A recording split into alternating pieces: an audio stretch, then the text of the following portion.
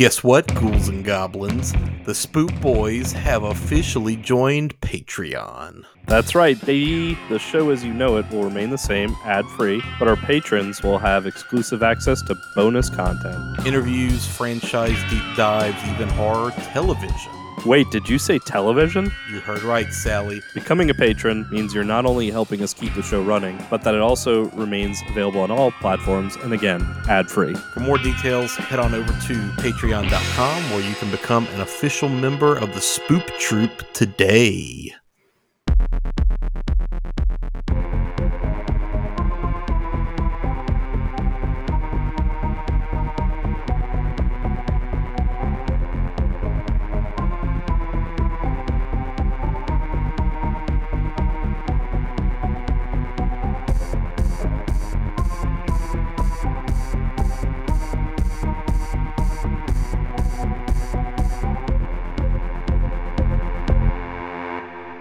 Hey, before we get started, I just want to let you know I got on our Twitter today. I don't know why, I don't use fucking Twitter, but I got on there to just look and see what things look like. I noticed that we had a DM from somebody named Zebub. Zebub? Have you heard of this user? I have no idea who it is. No, I haven't heard of them before. Zebub. Their name was BL Zebub. What was their description? I don't know. It just said hashtag Lord of the Flies, hashtag oh my God. Chaos Reigns. It's one of the end level personas that you can get in the Persona games. Oh, you mean the Dick Chariot? Gotcha. No, not the Dick Chariot.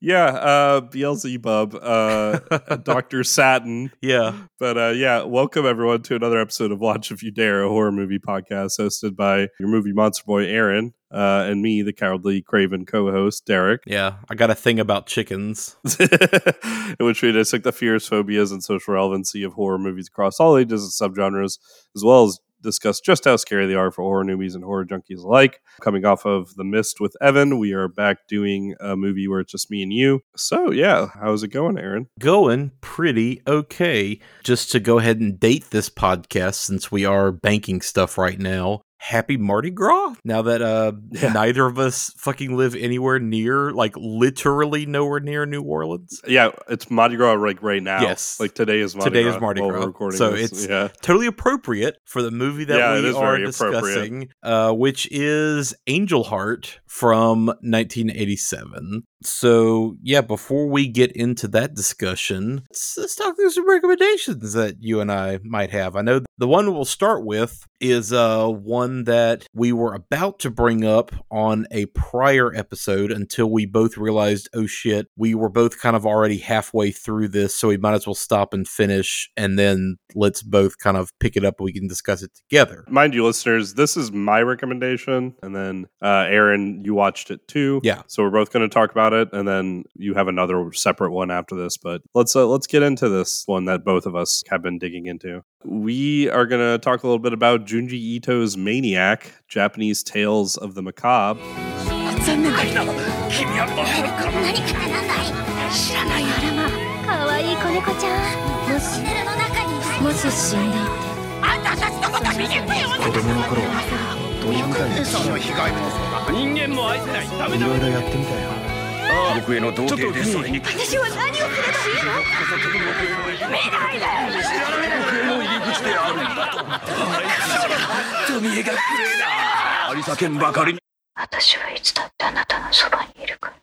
That is an anime horror anthology based off of some of the short story works of Japanese horror master Junji Ito, who we brought up on this show before. Yeah. It's a 12-episode anime that dropped on Netflix earlier this year in January. It's 12 episodes, about 20 of his shorts. Some of the episodes have 2 shorts. Some of the episodes are just 1 short in a full episode. I guess I'll start off. I liked it. I think from what I saw, people were a little underwhelmed, but most people kind of agree that no one has really gotten the magic of his work translated to anime or film or another media. There's still just a little piece missing, but this is the closest we've gotten to a pretty good faithful adaptation. And I agree with that. Some of the shorts are kind of throwaway shorts. Some of the animation on the shorts is very basic. Yeah. I don't watch enough anime to really make that judgment, but like some of them do. It's not they were cutting corners, but it just feels like it's just missing that extra little bit of whatever. That's my first major criticism. And like you said,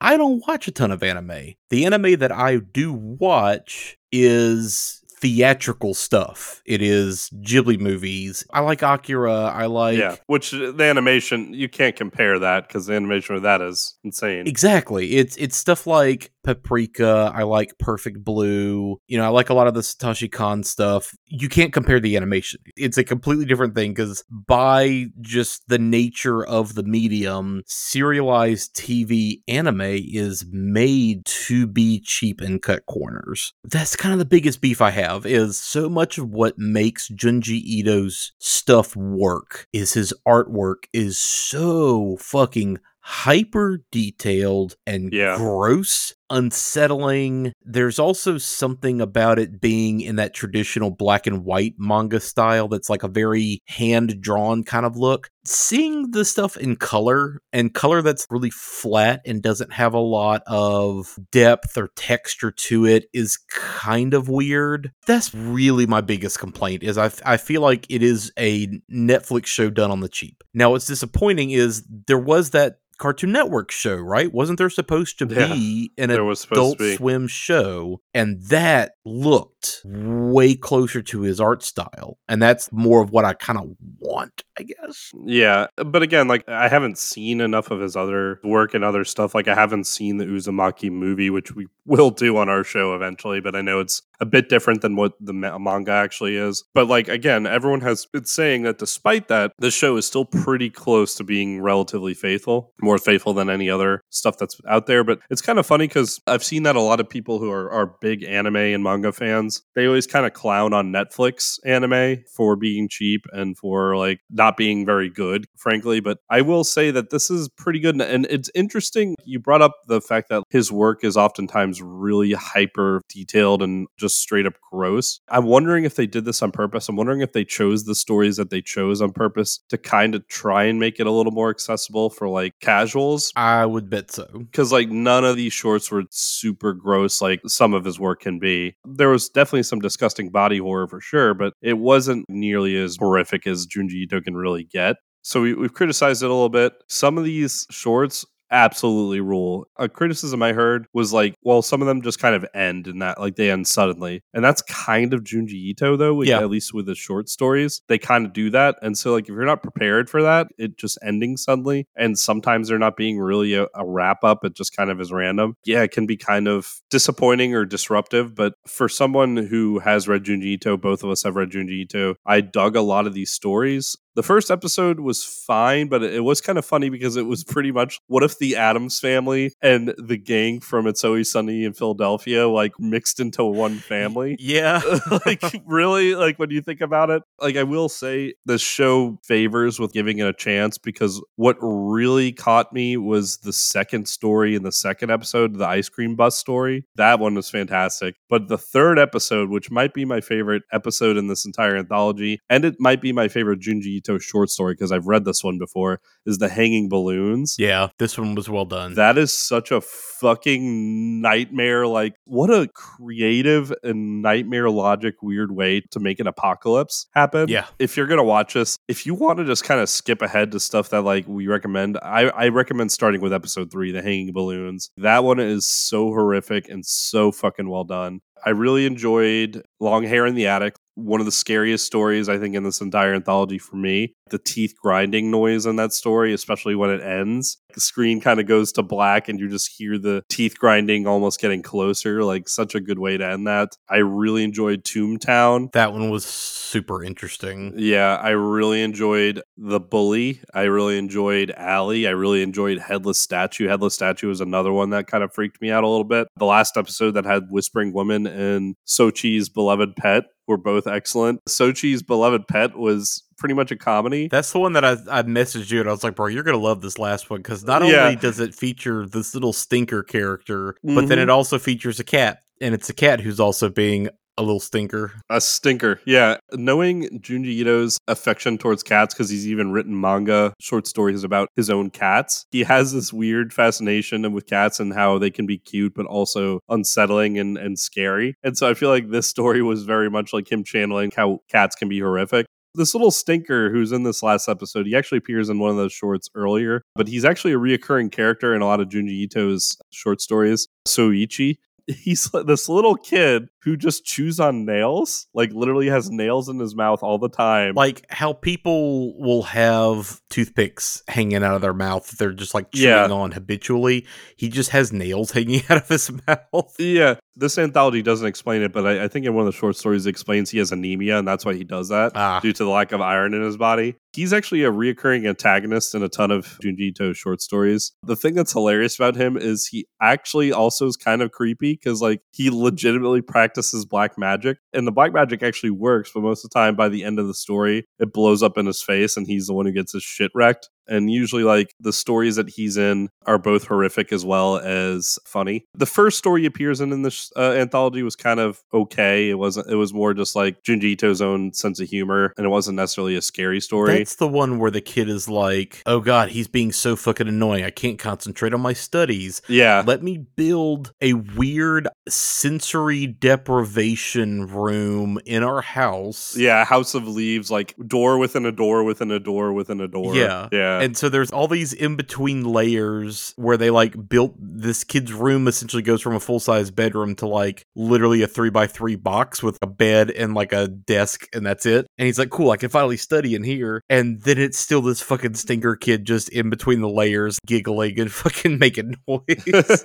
And one of my favorite images, and I sent you this one, Aaron, after finishing the collection from the manga, one of the short stories in, he's like wearing these two candles on his head, strapped to his own head. He's lit the candles on top, like a crown of candles, and he has the nails in his mouth, and he has a hammer above him. I want to read more of the short stories so I can like read more of the stories he's in. So it was kind of interesting to see him appear in two of the shorts here. Yeah, some of these shorts are amazing. Some of them are legitimately terrifying. Like I said, the hair one, the headless statue one had moments that legitimately jump scared me. Yeah. And then again, the hanging balloons is just a straight up nightmare of an episode. It's crazy. They're all weird. That's the main thing I appreciate about them, is that they're all weird in a way that you can't put your finger on.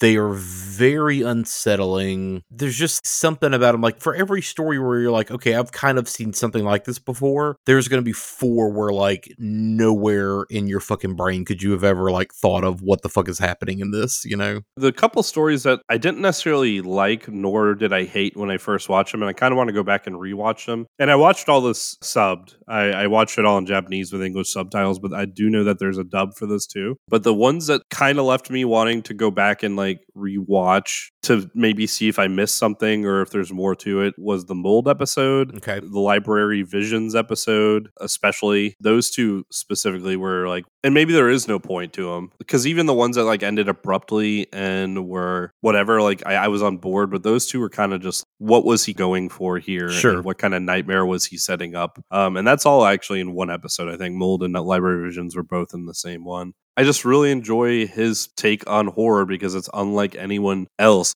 Again, Toontown, like the idea of when someone dies in this town, wherever they die, a tombstone appears. Yeah. Like they turn into a tombstone. The exact spot. Yeah, the exact spot. And even just animals too. So there's all these tombstones of various shapes and sizes on the sidewalk, in the middle of the road, out in the field, in the store, in your house, because the previous owner died there. Just that kid nightmare logic really being turned into an actual fully realized story is amazing to me, and no one does it better than Junji Ito. I would love for this to continue on. Yes, the animation, I feel like, needs work. Yes, some of the stories, maybe they need to choose different variety of stories sometimes, but I fucking loved it overall. But that's because I like Junji Ito so much. Yeah, I enjoyed it a lot. I kind of fall on the same side as you. I wish that Netflix would, and we know at this point, like, it's not the case, because frankly, Netflix is massively cutting from their animation division, and they are cutting back on animated projects, which is a shame, because nobody else is really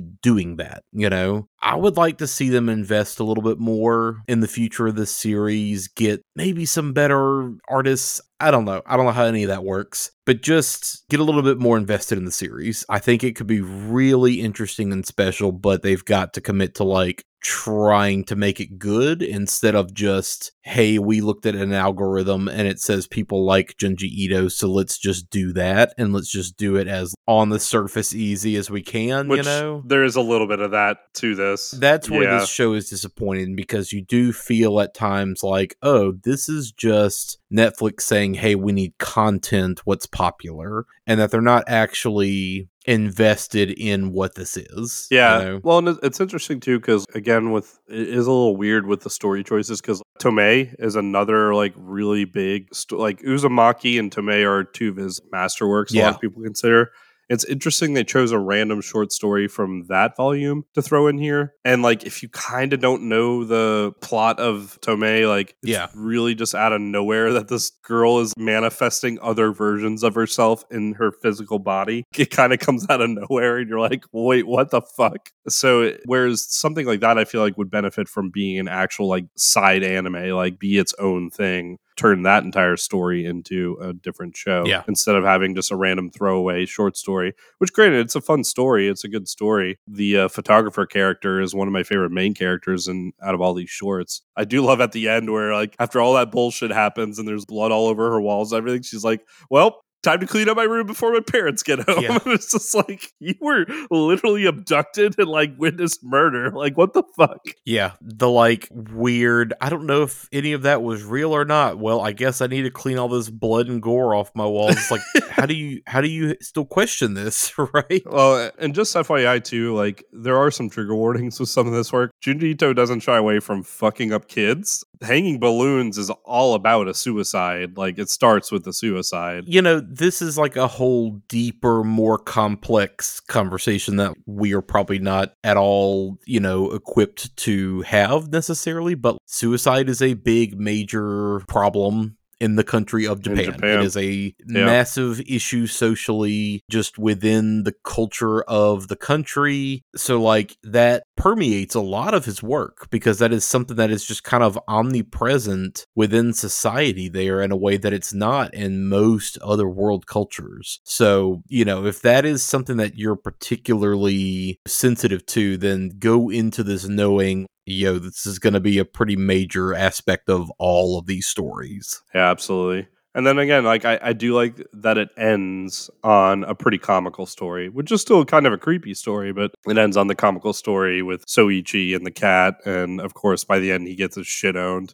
And it's very comical how it happens. But yeah, overall, I really enjoyed it.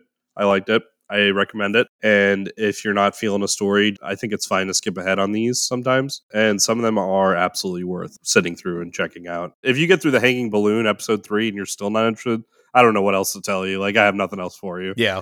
Yeah, that's easily one of the better ones. And I'll say, like, I was not really feeling the first episode either. So I immediately was kind of like, oh boy, you know, where is this going? But like we've been saying, by the time that you skip the intro and you skip the like extra 3 minutes worth of back credits, these episodes are like literally 20 minutes each, so you can pound through this entire series in about 4 hours. Yeah, it's really not that much of, like, we say it's a TV show in our minds, immediately go to like, oh god, it's going to be like a huge investment. It's really not. No, it's not.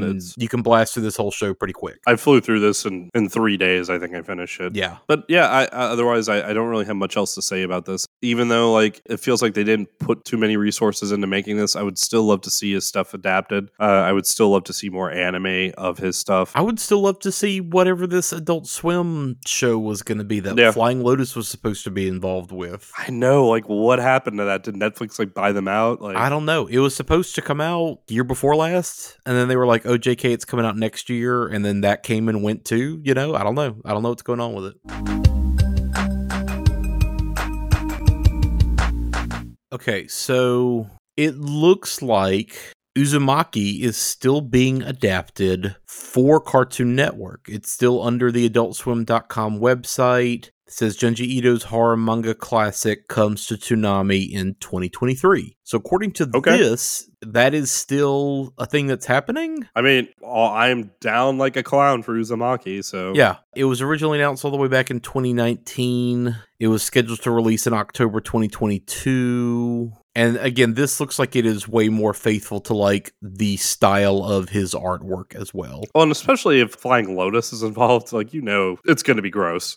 Yeah, I don't know. That's all this says. It still just says coming in 2023. So I guess like we still have that coming. We'll find out. Well, I just this morning, literally like right before we started recording, finished M. Night Shyamalan's new movie, Knock at the Cabin. Okay.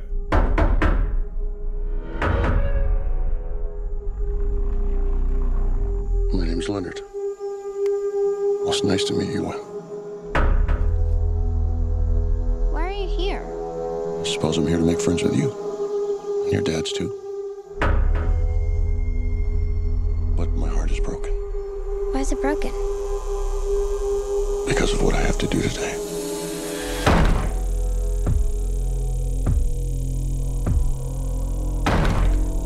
There I see a woman carrying something that looks like a pick with a chain and a mallet in it. You see, the four of us have a very important job to do. In fact, it might be the most important job in the history of the world. We were called and are united by a common vision, which has now become a command that we cannot ignore.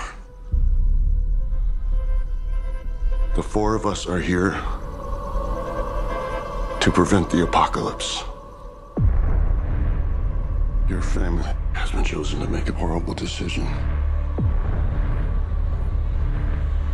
If you fail to choose, the world will end.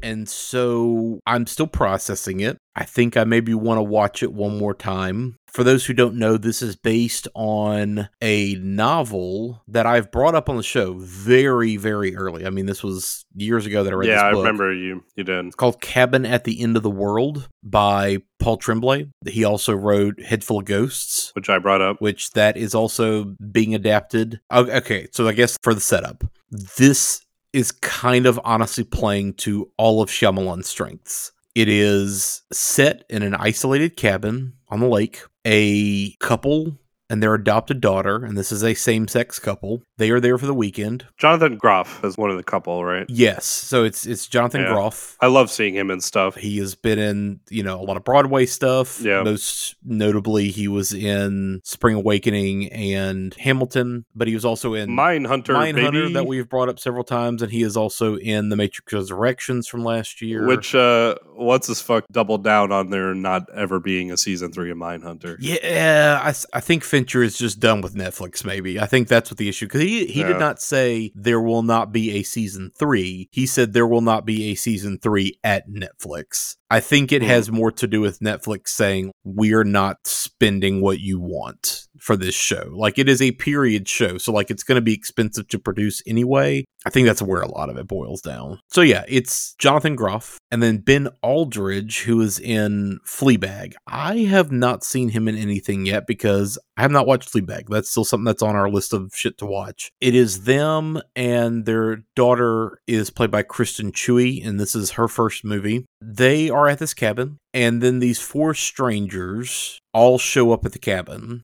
They are played by Dave Bautista, obviously from Marvel movies, Blade Runner, Dune, Glass Onion most recently. The WWE. The WWE, yes. Wrestling. Nikki Amuka Bird, who's in a lot of Brit TV, Jupiter Ascending, The Laundromat, and Old, The Beach That Makes You Old.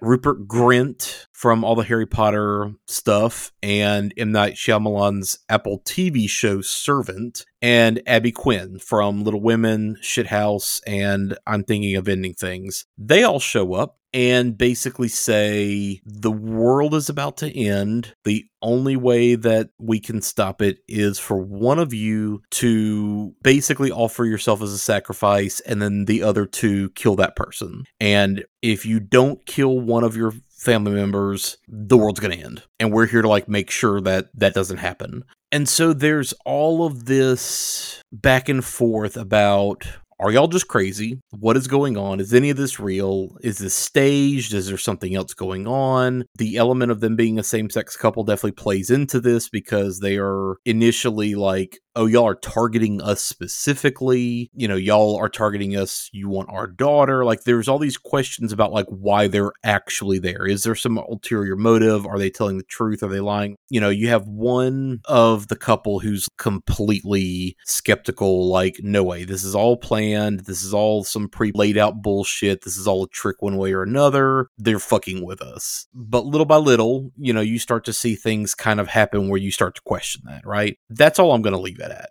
What I will say about the movie is I think this is maybe Shyamalan's best movie in years. Interesting. This is the first movie of his in a long time that I've seen that I actually enjoyed, because I did not enjoy where he took the Unbreakable idea with Split and then Glass. I was just not big on like where he took that series. The Visit is just not for me. The Beach That Makes You Old was like a really laughably bad Twilight Zone episode. I did not enjoy it. I know a lot of people liked Old. It wasn't for me. I have not been big on any of his stuff in a while. This movie, though, I think perfectly plays to all of his strengths historically. It's isolated. It's in this one location. It is a very small, tight cast. The story is very straightforward, simply told. There's not a whole lot of convoluted anything going on. I think why this movie works, though, is he's a good director. Like, I will always go to the mat for Shyamalan and say he's a good director. I do not think he is the best writer. I agree with you on that. I do think he can direct the hell out of a movie, but his writing sometimes is rough. And that's where I think the problem is, because he markets himself as the storyteller. I have all these stories that I want to like lay out for my audience and blah, blah, blah. And it's like, dude, you do better from a technical execution standpoint, but you need other people writing your shit. I'll even give him the benefit of the doubt. I think he has good grand ideas, but the execution of the details, I think, is where he kind of loses it. Yeah, I mean, he needs either a co-writer or he needs to find material. Like in this case, he needs to find material that works for the stories that he wants to tell, that has themes that kind of work for him, and he needs to work with that stuff. So I think a lot of the reason why this works is the original screenplay was written by Steve Desmond and Michael Sherman. They're the ones that adapted Tremblay's book, and the script sat on the blacklist for the last couple of years. Shyamalan found it, took a crack kind of reworking some things, which I'll get to in a second. But I think that's part of why this works, is because this is not one of his original stories. This is wholly, this other pre-existing thing written by somebody else. I was about to say that, the fact that he can base this off of a Paul Tremblay novel, I think sounds like it really helps the movie. It does. The other thing I'll say is this movie looks so much better than his last several. This was shot by Yaron Blaschke, who is known for working with Robert Eggers on all of his stuff. So this is the guy who shot The Witch and The Lighthouse. It looks gorgeous. It looks excellent. I don't know, there's just something about the mood and the tonality that works for this story. It's something that his movies have been missing for the last couple of years, I feel. And this cast is excellent. That's the other big thing, is I think this is maybe the best cast he has had in years. He's had movies in the last couple of years with good people. I don't always feel like they are well cast for the characters that they are playing. I enjoy a lot of the people that he's had in these other movies. I don't enjoy them in those roles necessarily. But this cast is excellent. Dave Bautista is so fucking interesting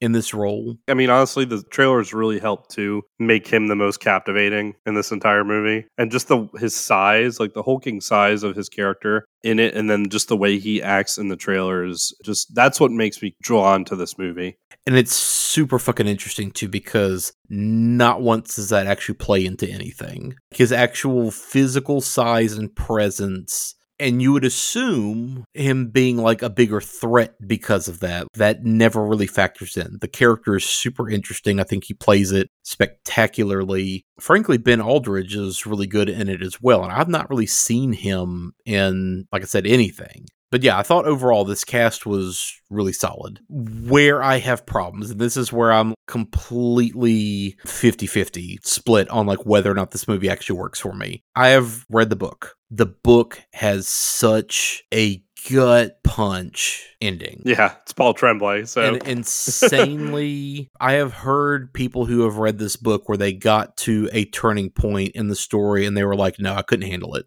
I put the book down. I didn't finish it. I couldn't handle like what was happening from that point on. The ending is such a punch in the fucking nuts. And this movie completely fucking swerves. And I don't know how I feel about that. It's interesting you say this because that's where I've seen most of the reaction of this movie is either people loving or hating it. All hinges on the change that they made with the ending. And I could see why. Because frankly, the ending of the book is fucking devastating, but in a very cathartic way. It's a lot of the reason why I resonate, and I think a lot of people our age and generation especially do, with, let's say, Ari Aster stuff. Let's go back to Robert Eggers. There's something about a doomed romanticism that is appealing, and again, feels cathartic. This movie, though, completely opts to like swerve that entire notion. And frankly, I think for the people who have not read the book, they're going to be fine with this ending. If you've not read this book, I think this is going to be a completely like, oh yeah, no, that makes total sense. Fine with it. Ending works. Yeah. But for the people who have read the book, it's going to feel like kind of a weird betrayal. You know, this movie just recently came out. It came to VOD very quick, which is how I watched it. It literally just showed up on Amazon like today. I had some fucking online credits. It's like, yeah, fuck it, let me rent it.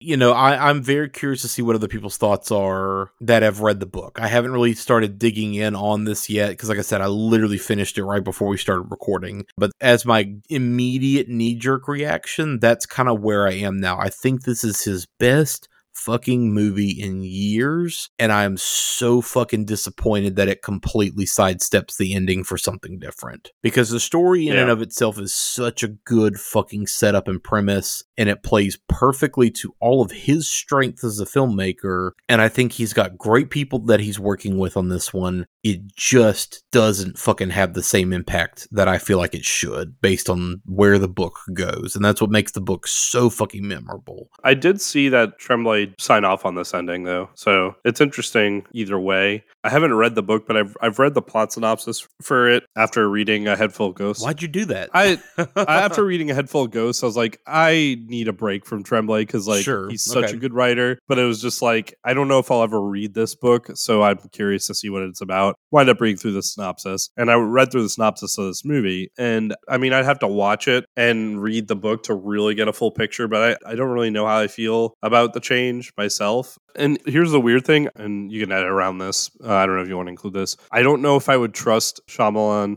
to actually do the book ending justice. So like maybe the fact that he did change it fits more into his bag, I guess. So two things I'll say on that. One, his movies generally always end on some note of hope. Yeah. That is a thing that is like a theme of all of his movies, is we have found this last spark of hope for humanity or for this character or for this situation or whatever. Very few of his movies leave you completely hanging. The other thing I'll say is this, and maybe this is just me being kind of a dick and assumptive.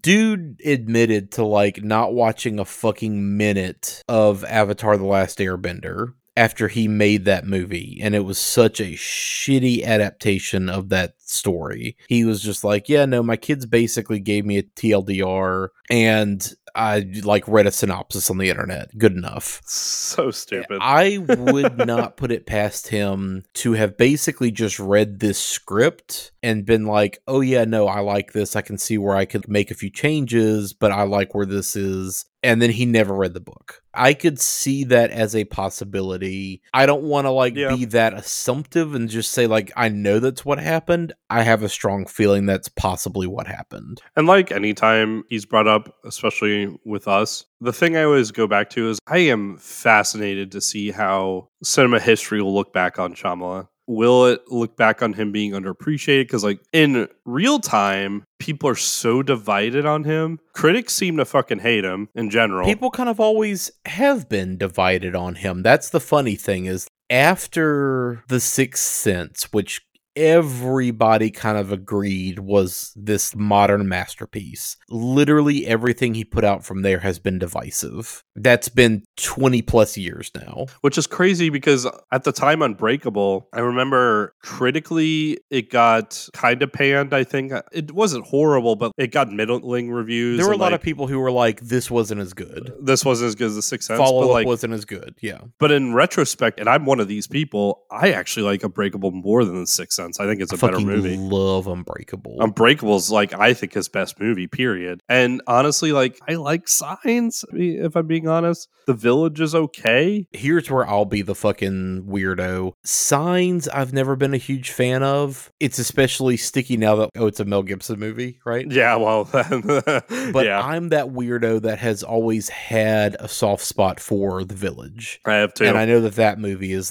really not well liked by most. And initially, I fucking hated the twist in that movie, but in retrospect, I've come to like that movie more and more as it's aged. Sure. And he has such a weird relationship with religion as well throughout his movies, which I'm assuming with the material that is in Knock at the Cabin. I think it reflects some of that a little bit, right? Yeah. I think that's always been a function of, his family wanted him to be a doctor. He started going to medical school or started working on a degree in psychology. I can't remember which. I want to say it was psychology. And he quit. He dropped out to make movies because that's what he really wanted to do. And so, yeah, he's always had this thing of, I am a man of science and reason and logic, but I do have this deep personal spirituality. And him kind of reckoning those two things has been the basis for most of his movies. Which the idea of that I am on board for because I feel like that's how I am. Sure. But the way he executes it doesn't always work. Not kind of almost contradicts himself in the way he executes that, in my opinion. Because I mean, I've seen people even say he's basically just a Christian filmmaker. He makes Christian movies on the low key. And it's weird you say that because I remember when he was first hitting the scene, that's right around the time that I was really kind of falling out with going to church. But I remember a lot of people being like, oh yeah, no, Signs is totally this movie about spirituality and Christianity and finding your faith and blah, blah, blah. And I remember a lot of people at the church that we went to were big on that movie for that reason. And same with Unbreakable. They were seeing these strains of things that kind of lined with their beliefs. And so they were kind of sticking to that as I can overlook all this other shit that's not Christian. In air quotes. That's honestly the weakest parts of Signs to me. The best stuff is actually the horror itself. The suspense and horror, I think in Signs is wonderful, but as far as the religious angle, I kind of roll my eyes at that. Like you said, it's execution, and that's the stuff that I don't think he pulls off well. So I pulled this up, and granted, this is just on Wikipedia for Knock at the Cabin. While another director was briefly attached, M. Night Shyamalan read the original screenplay and grew interested in producing. Shyamalan later rewrote the script and came on board to direct the project as part of a 2-film partnership between Universal Pictures and his production banner, Blinding Edge Pictures. Old was the first film in that deal, with Knock at the Cabin being the second. The first draft was halfway completed by July 2021. The title was revealed in October. Shyamalan said that the script was the fastest he had ever written in his career. No mention that he read the book, and you were absolutely right. He rewrote the script. Well, I knew he rewrote the script. I just had a hunch that he had absolutely not bothered to crack the book open.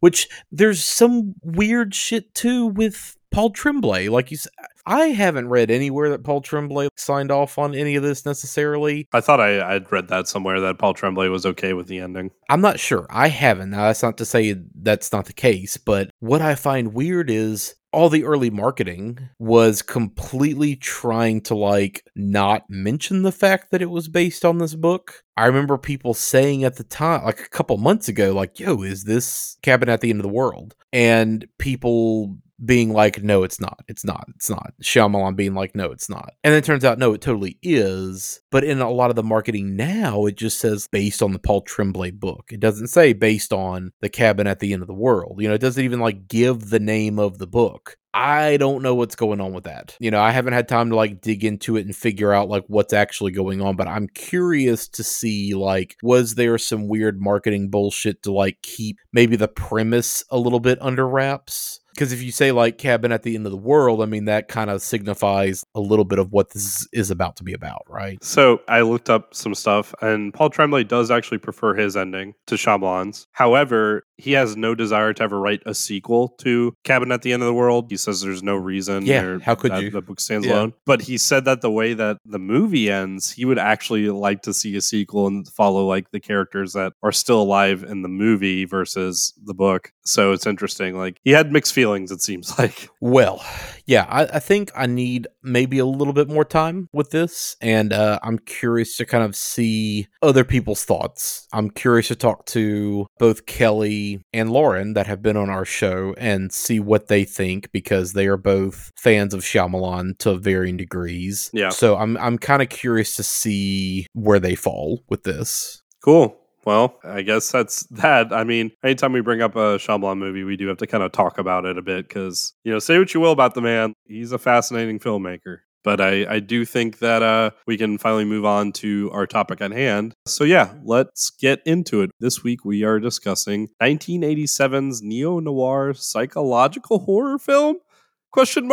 Angel Heart. Which is an adaptation of William, and I'm going to probably mispronounce this guy's last name, Hjortsberg. William Hjortsberg's 1978 novel, Falling Angel. The film was written and directed by Alan Parker. Here's a little taste of Angel Heart. My interest in Johnny is only in finding out if he's alive or if he's dead. You want me to check it out? Check it out. Where are you? I'm just a guy who was paid to snoop around. I'm gonna ask you again. Where is he? I don't know. Harry Angel has been hired to solve more than a mystery. He's dead, Mr. Angel. And if he isn't, he is to me. Are you afraid? Yeah, I'm afraid. To find more than a killer. We don't go around murdering people, all right, Mr. Angel?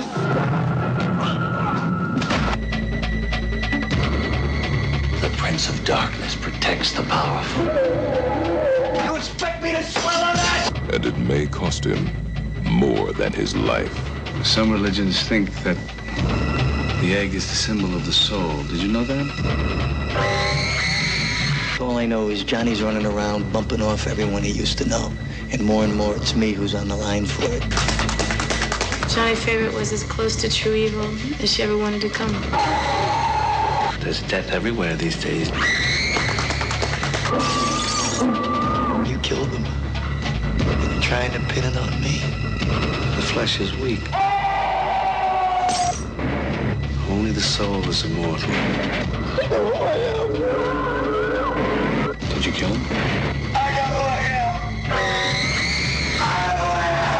You gotta burn for this, Angel. You gotta burn for this, Angel. In hell. Harry Angel has been hired to search for the truth. Pray he doesn't find it. Angel Heart. Cool. So this is my first time watching it, Aaron. Initial thoughts right off the bat, and I kind of have to go back to Aaron and I recently appeared on the Bruce Campbell podcast, and we discussed Sundown, the Vampire in Retreat with those guys, Nate and Tyler. Please go check out their podcast. It's hilarious. They're great. Please check out our episode that we were on Sundown, the Vampire in Retreat. One of the things we talked about in that episode with Sundown was how there was so much going on in that movie, and it was kind of a fucking mess. There was never a focal character that we were following the whole time. It wanted to be a Western. It wanted to be a horror movie. It wanted to be this, it wanted to be that. Angel Heart does the same thing. There's a lot of fucking shit happening in this movie. Sure. It's a noir film. There's a good portion of the noir in 1950s New York. The second half of the film is all New Orleans. This film is dealing with mysticism and voodoo and racial tension and problematic relationships, identity, the nature of the soul, human soul. But this movie actually succeeds in juggling all these themes and all these different aspects to it. It feels both like a noir film, and then by the last 30 minutes of the movie, it is a straight up fucking mindfuck horror movie. You have human sacrifice, you have people's hearts getting cut out. It juggles all this stuff, but the reason why I think it works is because we are fully seeing it through one character, the main character, Mickey Rourke's character. I thought that was fascinating to watch this movie so soon after seeing Sundown and seeing a movie that can tackle so much. And granted, this movie has stuff that hasn't aged well, I will say. It deals with a lot of stuff that's going to make people uncomfortable. It weirdly kind of almost becomes like a transgressive, a little bit exploitative by the end of the movie, which is not at all what you're prepared for in the first half of the movie, because the first half feels so much like a neo-noir film. Even the character's dialogue and the way he's acting as this private detective and everything. I kind of dug this movie. I thought it was interesting that it could handle so many plot points and so many changes and so many themes and still be pretty straightforward and have a crazy ending and be pretty horrific,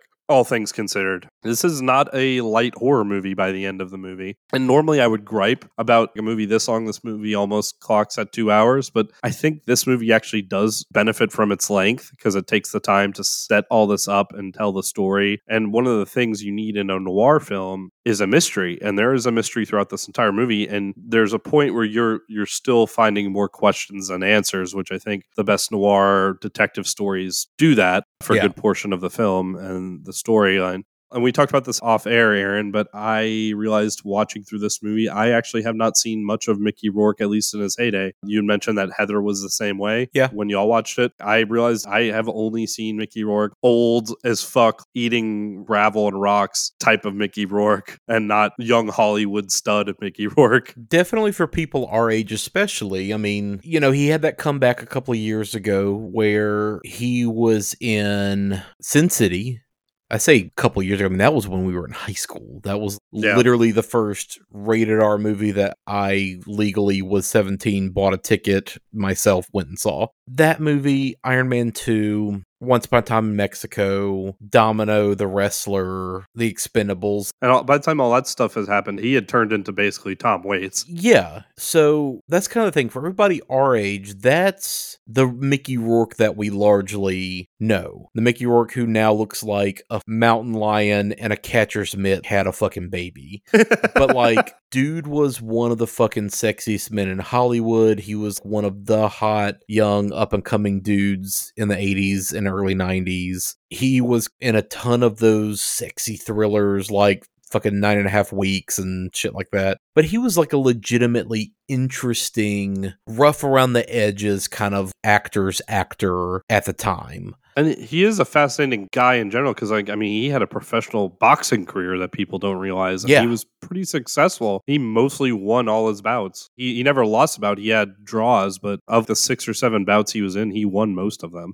Yeah, so I mean, that is an interesting angle for this, certainly. Robert De Niro, coming into this movie, obviously, was already a major, major star, and this was like an interesting little sidestep for him. It was. And then this is really the only movie that Lisa Bonet is known for at this point. I mean, she obviously had a pretty large TV career, and we'll get into some of that controversy later, but this is the main thing she's known for. I mean, for people, again, our age, we all fucking know Zoe Kravitz at this point. This is her mother, obviously. You know, and I guess fucking Jason Momoa, you know, they've been together for the last 14 years. I think they're now separated. But she doesn't necessarily have the pop culture prominence now that she did at the time. So, like, this movie is interesting from that standpoint that essentially 2 of the 3 leads And De Niro is not really even a lead in this. He's just a lead by the fact that he's the biggest star in the movie. He's almost like a special appearance, kind of. Yeah. Neither of those people exist now in the way that they did at the time. So a lot of the significance of this movie from that standpoint kind of evaporated, for people that are our age going into this movie now. So I'm curious to hear what some people's thoughts are that are kind of closer to our age, who don't necessarily have the context of that going into this movie when they watch it, I do think a lot of people won't realize the type of Mickey Rourke there was at the time. Yeah. Like me, like Heather. The other thing too that I noticed with this movie, and I thought was impressive, and we also talked about this a little bit off air, this movie felt ahead of its time and just the way it looked and was shot. It felt like a 90s movie, and this came out in 1987. It is so well shot. Do you know what I mean? Like it didn't feel like an 80s movie to me. It felt more fresh. In that it doesn't feel camp. Well, no, not even the camp. I just mean like literally the way it looks. It looked like it was newer than 1987. Sure. I think some of that is Michael Saracen is actually like a pretty solid DP. I think some of it is the actual, again, going back to what we were talking about with Netflix, the studio was actually committed to, hey, we want you to shoot on location all over fucking New York, all over fucking New Orleans, real locations, tons of locations. Which helped. And we're actually going to set dress the fuck out of them. There is a tangibility to this movie that grounds it in a way that, you don't always feel, where things just feel like this is a set. This is a stagey set. There is a slight inauthenticity to it. But to your point too, or to my point rather, for this type of movie during this time, there is no camp. And a lot of noir style movies and a lot of neo-noirs at this time really leaned into the camp. And this movie does not have any of that. I would even argue that I think my favorite noir film is L.A. Confidential. And L.A. Confidential was a 1997 movie. And that, I would argue, has even more camp than this movie does. Sure. Also has Kevin Spacey, which oofa doofa. Yeah. That movie definitely leans into there's voiceover, there's more of the see, I don't know. There's a pulpiness, I think, to something like LA Confidential that this movie does not have. This movie is dealing with a lot of gritty, grimy, especially horror-ish stuff. It just doesn't feel pulp in the same way. The pulp that's in this movie and the noir that's injected in this movie all is coming out of Mickey Rourke's performance. I mean, some of it maybe is from the settings, but the whole world isn't dripping in pulp noir like in something like LA Confidential. The person that is the noir pulp character is Mickey Rourke's character himself. Yeah. Which actually works really well. I love that he kept bringing up, he's like, I'm not into any of this shit. I'm from Brooklyn. Yeah, because aside from the time period, this could be a modern story. And so a lot of the stylistic noir stuff, if it got thrown out the window, the story itself would still work. Yeah. And it would still work in and of itself without having a lot of those tropes, I think. And Mickey Rourke deciding to be like this almost out of place pulp noir detective, it could fail easily, but he makes it work so well in this movie. And that's what was one of the most impressive things to me, was that I never thought he was chewing up the scenery too much. Yeah. And as far as being that type of detective. And I actually dug the idea that he was so out of place in certain parts of this movie. And again, just the other thing that's super impressive to me is not only did they actually shoot on location, but they made it a period piece too, with it being in the 50s. Yeah. And they made it work so well. And it was fun because you and I are both so familiar with New Orleans. I grew up there and you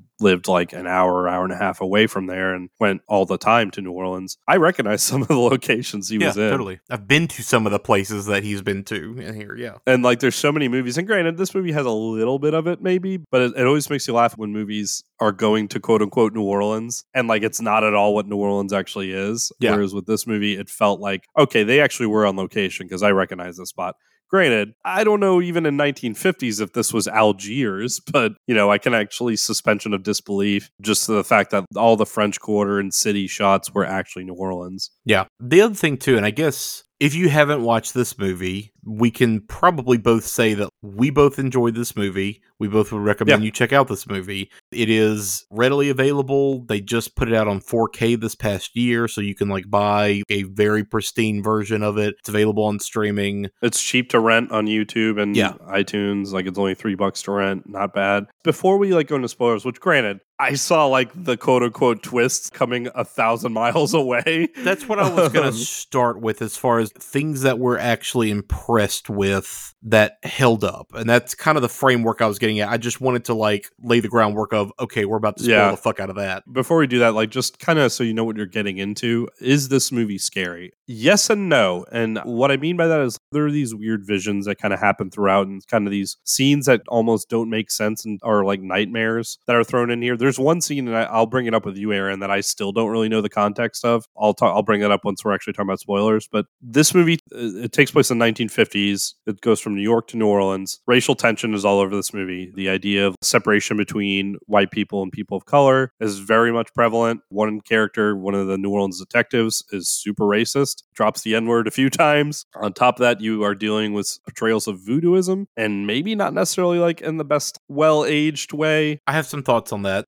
we'll talk about. Yeah, we'll get into that. This movie does feel at points it is starting to get dangerous and dealing with some controversial topics. There are themes of incest in this movie and depictions of it that are kind of in the context of the greater plot, but we should probably bring that up top. There's depictions of animal cruelty with sacrifice and all that. And then there's a whole religious angle to this movie that is where a lot of the horror kind of lives and breathes in. There's not really jump scares. I mean, there are flashes of dead bodies and stuff like that are the closest thing to jump scares, but it's more demonic supernatural horror that is kind of done in a very psychological images and dread, watching a nightmare kind of moment that might feel uncomfortable. And then again, it gets a little transgressive by the end of the movie. Yeah, I mean, ultimately, I would say if we're trying to determine how should newcomers approach this and people who are not into horror, the movie is more disturbing than it is scary, I guess. Yeah. I mean, the last 30 minutes are pretty fucking disturbing. Yeah. Especially by the end. Kind of also, and this really dumbs it down, just an easy way to explain it. For the first hour and 20 minutes, hour and 50 minutes, you're watching a dark psychological noir movie. And then the last 20 to 30 minutes is a straight up psychological horror movie. And granted, that takes nothing away from the movie because the movie is fascinating from the start and it's horrific from the start. When the payoffs start happening with the story, that's when the horror really comes through. Yeah. And you see how this movie set everything up, which granted, I think the movie does telegraph some of the reveals. And if you hire any kind of person who's consumed any pop culture, I think you can at least guess one or two of the twists by the end of the movie. Especially if you're familiar with noir tropes in general. Yeah. There's some stuff that's going to be familiar enough to you that you'll figure out what's going on. Yeah. But so I figured let's get all that out of the way. Let's talk about how scary it is, the themes, trigger warnings, etc. before we actually dive into the story. Now, let's go ahead into the story, Aaron. Let's start openly talking about it. So, to circle back around to what we were talking about before, as far as things we enjoyed about this movie and things that we think work about this movie, I like that right off the bat, Louis Cyphre?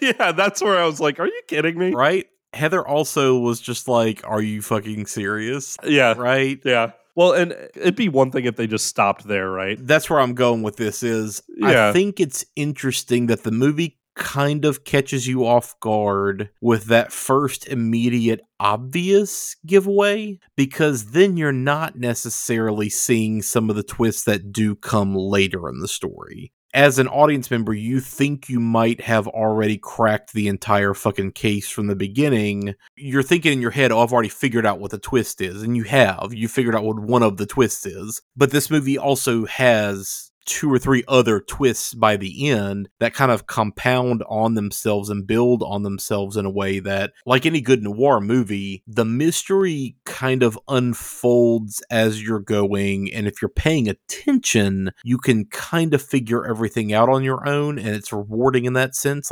Frankly, the first encounter between De Niro's character, Louis Cyphre, I'm blinking really fucking hard right now, and Harry Angel, Mickey Rourke, that entire initial conversation laying out, here's the MacGuffin, here's the mystery, these are the things I know now, I need you to go do the rest of the legwork. It perfectly lays out what's going to happen, and you have all the information that you need to know to figure out what's going on just from that first conversation. But it's an issue of getting the context that lets you kind of fully unfold what's happening. It's also, too, more about the character's journey and him kind of coming to the realization of what's going on and how he gets it wrong in so many instances. You know, most noir movies are full of fucking dead ends and red herrings and that kind of thing. I mean, Chinatown, right, is one of the more, like, well-known, obvious ones. There's lots of voodoo in this movie. There's lots of that background happening. There is a character who is a voodoo priestess. And ultimately, voodoo has nothing really to do with this. No. So I like how the movie also kind of calls attention to this, because at one point, and it's kind of deeper into the movie, like it's after he follows Toot Sweet out to the field and he finds him and her in this voodoo ritual where they like behead a chicken, pouring the blood all over herself, and they're all dancing. And he later on brings that up to her. He's just like, you know, bodies are dropping all around me. Like I'm dealing with all this voodoo shit. I'm from Brooklyn. I'm not ready for any of this. And she basically calls him out as just like, how is your religion any better than mine? You literally worship a deity that is nailed to a cross and murdered. We're not going around murdering people. This is how we express our beliefs. And like, that's kind of where the movie leaves it with the whole voodoo angle. Yeah. And that's kind of where I think this movie does a better job of handling that topic. Because, like you mentioned, tons and tons of other movies prior to this position voodoo as this very malevolent, fundamentally evil and malicious kind of thing, right? And the people that practice it are inherently bad, right? When the only practitioners we meet are all victims in this movie. Well, that too. The ultimate evil that's revealed is very much more of a Christian Catholic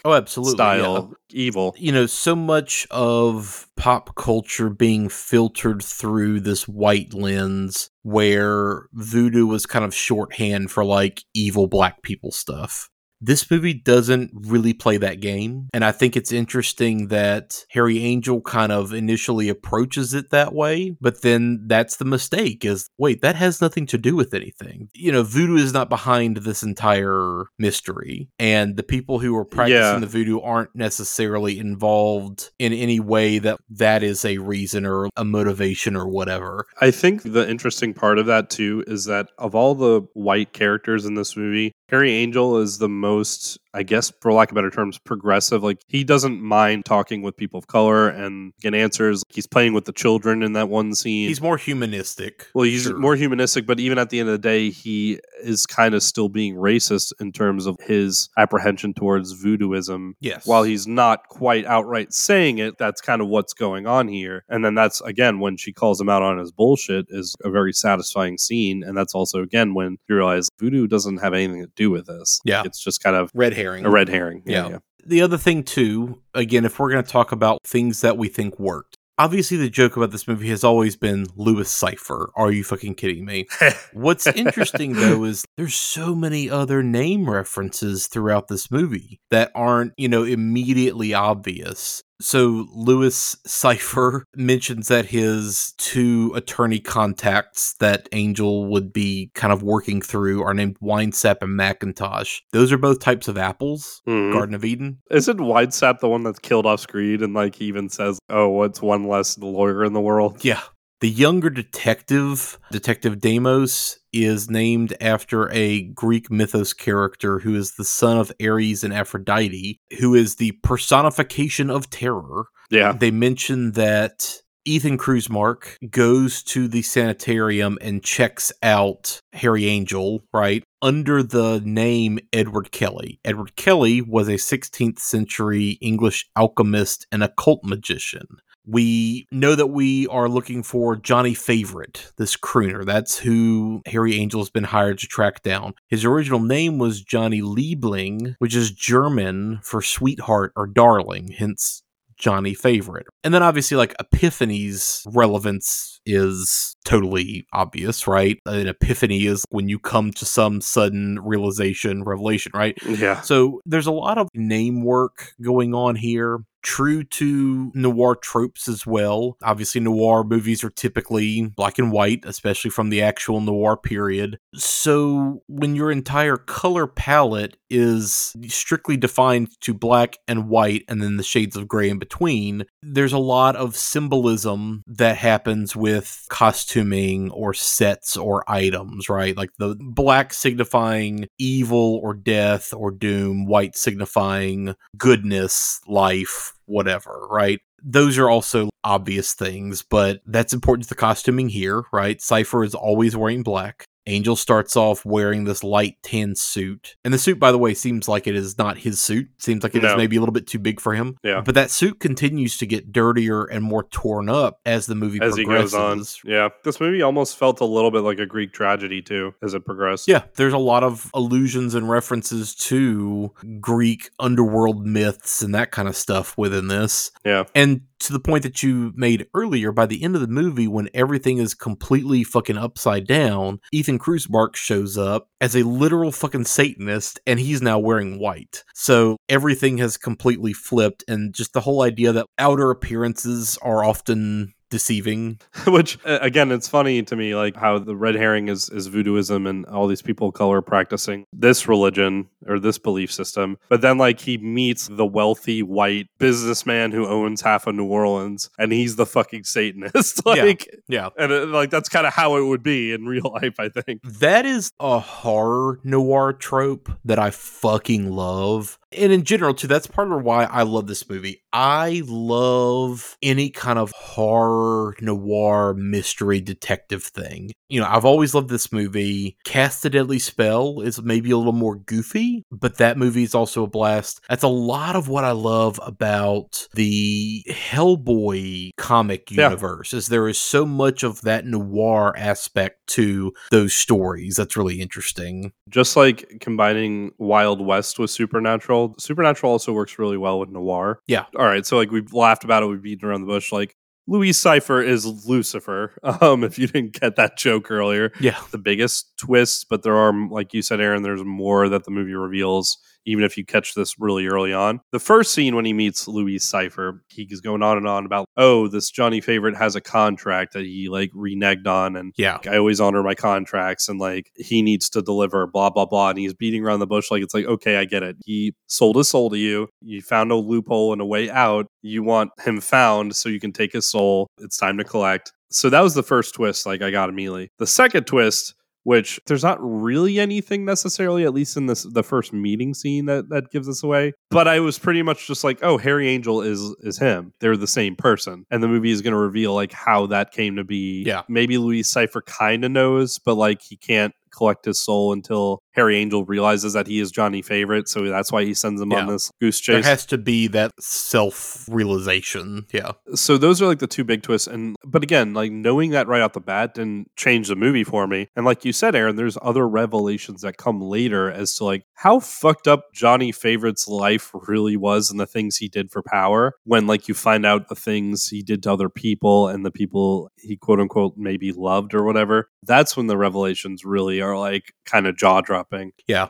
But yeah, it's a story that's pretty interesting and pretty creative, like the idea of the devil hiring a private detective to find a lost soul for him. That's a pretty interesting, good, like supernatural noir premise. And then it stays true to the idea of the devil is a trickster. And like every devil story, like you should never trust the devil, because then like, of course, it writes itself. The twist is the detective he hires is the soul he's looking for. Yeah. And it's very clever. Well, true, like any story that involves the devil, you're always going to get fucked in the end. Exactly. One way or another. Yeah. And that's kind of one of the ultimate, if we're going to talk actual fears and phobias in real life shit that the movie kind of plays to. You know, obviously this is a period detective movie. Can't relate to that in modern life, right? And obviously like it deals with supernatural shit that's not real. But the whole idea really of what's worse, realizing that you're not who you think you are and that your memories are all lies, or learning the full truth and it's actually all fucking way worse than you could have imagined. You're damned either way, but, which of those is ultimately where you want to, live the rest of your life? And that's kind of the choice that Harry Angel has throughout the course of this entire journey, is him just coming to this realization.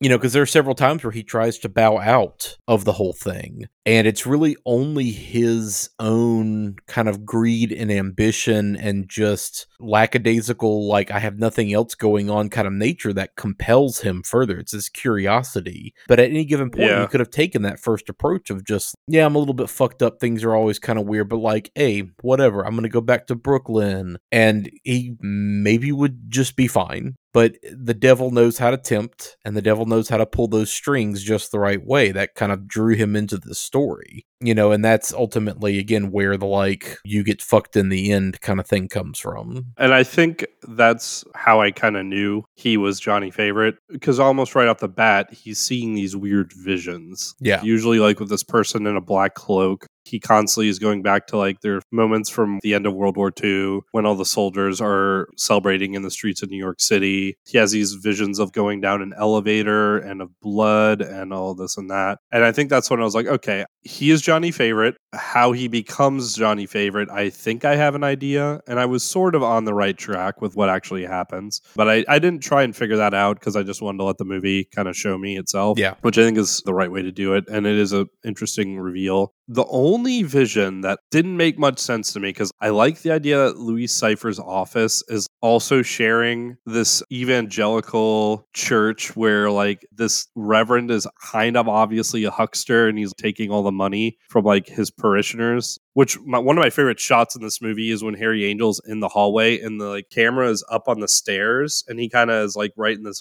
doorway and he kind of walks into the door. The movie does that shot twice, I think. But the first time he goes to see Louis Cypher, at the same time, there's, like, this evangelical preacher that's going on and says, like, hey, show me your money. Show that you love God by giving me your money, basically. I think he says, like, open up your hearts and open up your wallets. Yeah. Wallets, yeah. And, like, of course, the devil would make his home or his office sharing that. False, corrupt church. Yeah. Church, yeah. And then, of course, there was, like, another practitioner who committed suicide in that one room with the woman trying to clean the guy who blew his brains out in that one room, like that bathroom or whatever. The only vision or, like, scene that kind of felt out of place to me, and I don't really understand why, and I wanted to ask you, he goes back there, and this is when he's still in New York. He sees the person in, like, the black cloak, and then he goes to touch it, and then he's jumped by those two guys, and they chase him through New York. What the fuck was that all about? So we see that figure in black a couple times throughout the movie. It's a figure that he is drawn to for some reason, and we never really see who that figure is. We just see that figure... I think they're tied to Satan. Cleaning up blood. We see that figure sitting in the church at that moment. And then at the very end, crucially, when he goes back to his room and discovers Epiphany's body, that figure is also sitting outside of his room, right? Yeah. I think that character is just this avatar, portend of death that's kind of there as a guidepost by fucking Satan, by Louis Cypher, that's kind of pointing him in the direction he needs to look in. And that character is kind of always there following him in the background to a degree. Like, I think it's literally just a signpost, I don't think there's, like, any deeper implication beyond that. I got that whole thing. It's more of the two guys showing up out of nowhere and jumping him and then chasing him through New York. What the fuck was that for? And, like, why did they do that to him? And then that scene kind of just ends and he's, like, at the bar with that woman who got information for him. It could be as simple as he was maybe, instead of moving forward, he was turning around to essentially look back and examine and interrogate who is Louis Cypher? What is his motivation? Where is he from? What is he doing here? Maybe it was kind of this weird, supernaturally motivated, we need to get him out of here. We need to get him moving forward toward the ultimate goal. And those two guys essentially are just the push that's moving him in that direction. Yeah, I guess so. He had no interactions with the Reverend, the false preacher. He was waiting in Louis Cypher's office for a while when he wasn't there. And then that's when he runs into the black hooded figure. And then those two guys jump him. So yeah, that makes sense. That was the only part of this movie that I was like, where the fuck does this fit in? Sure. And why was it there? Which also makes me realize that, and I did appreciate this. This movie actually spends more time in New York than I thought it did. And it takes its time in New York before it does move down to New Orleans, which was nice because it gave him a good reason. He basically met all the dead ends he could find in New York. Now it was time to actually go down to New Orleans and figure it out. And I appreciate this anytime movies or stories with the devil in it do this. But I always appreciate that trope of the devil's kind of sense of humor, because he's always in a church. Like when they meet in New Orleans, he's in that giant cathedral. He's even like, "Oh, don't curse. This is a church. Like, this is a church. Mind your respect." Yeah, that's just a weird throwaway trope with the devil that I always appreciate in stories. Yeah, because he's fully aware of the rules, because he is all about rules. Again, like everything with the devil is about technicalities and loopholes. And you listen to the words I said, but not the actual intention. So I really meant XYZ. It's all about those kinds of deceptions. Obviously he's, the Lord of Deceit. It's interesting when he chooses to play by the rules to make a point. Yeah. His eyes also, like Louis Cypher's, that is, Lucifer. His eyes always also kind of light up in a way that I thought was funny. When they're in that church, Louis Cypher's like, "Are you an atheist?" And he goes, "Yeah, I am. I'm from Brooklyn." But when he finds out he's an atheist, it tickles Louis Cypher, which I thought was a nice little side throwaway thing. Yeah. So, like, on the note of creative jokes and like jokes that kind of fit in a noir setting, I did like write down a couple quotes. With Harry Angel being like the noir character in this movie, that whole bit when he's just like, "Hey, you ever watch the Mickey Mouse Club? Because you know what today is? Yeah. Today it's Wednesday. Anything can happen day." Or when Lucifer reveals himself as like Louis Cypher, Lucifer. Alas. How terrible is wisdom when it brings no profit to the wise, Johnny. Louis Cypher. Lucifer. Even your name is a dime store joke. Mephistopheles is such a mouthful in Manhattan, Johnny. I love his other, which was... You think posing as the devil just because it scared some superstitious old guitar player and that witch and that nutty old man, you think it's gonna scare me? It ain't. Because I know who I am. And you killed them. And you're trying to pin it on me. And I know who I am. If I had cloven hooves and a pointed tail, would you be more convinced? Right? Yeah. What is the devil? What constitutes the devil? What are we expecting when we say, like, the devil's coming? That whole bit where, like, Cajun cooking kills me, and then minutes later he discovers that guy's fucking dead body in the, like, boiling gumbo. Well, so to that point, again, everything being kind of spelled out as we go along, every single one of the murders is completely foretold ahead of time. Yeah. Not just through like a joke or a reference or a connection, but Harry actually handles every single fucking murder weapon before the murder happens, right? He finds the hollowed out Bible with the bullets in it. He picks up the knife at Margaret Krusmark's apartment. He has Toots's razor blade, and he even fucks around with the pot of gumbo at the end, right? Every single instance, is something that he has already put his hands on, physically observed one way or another. And to take it a step further, when he's at the witch woman's place, not only does he handle that ceremonial dagger that he later kills her with, he kind of messes with that vase thing, that small, like, little vase thing. Sure, yeah. That has his dog tags. And that's the key to this entire mystery. And yeah, if he had just looked a little bit further, he would have come to this realization a lot earlier, sure. Speaking of dumb jokes, I love when Louis Cypher is like, "Oh yeah, the egg symbolizes the soul," and then proceeds to fucking sit there and just munch on eggs. Is he eating souls? Because he's Lucifer? Get it? Yeah.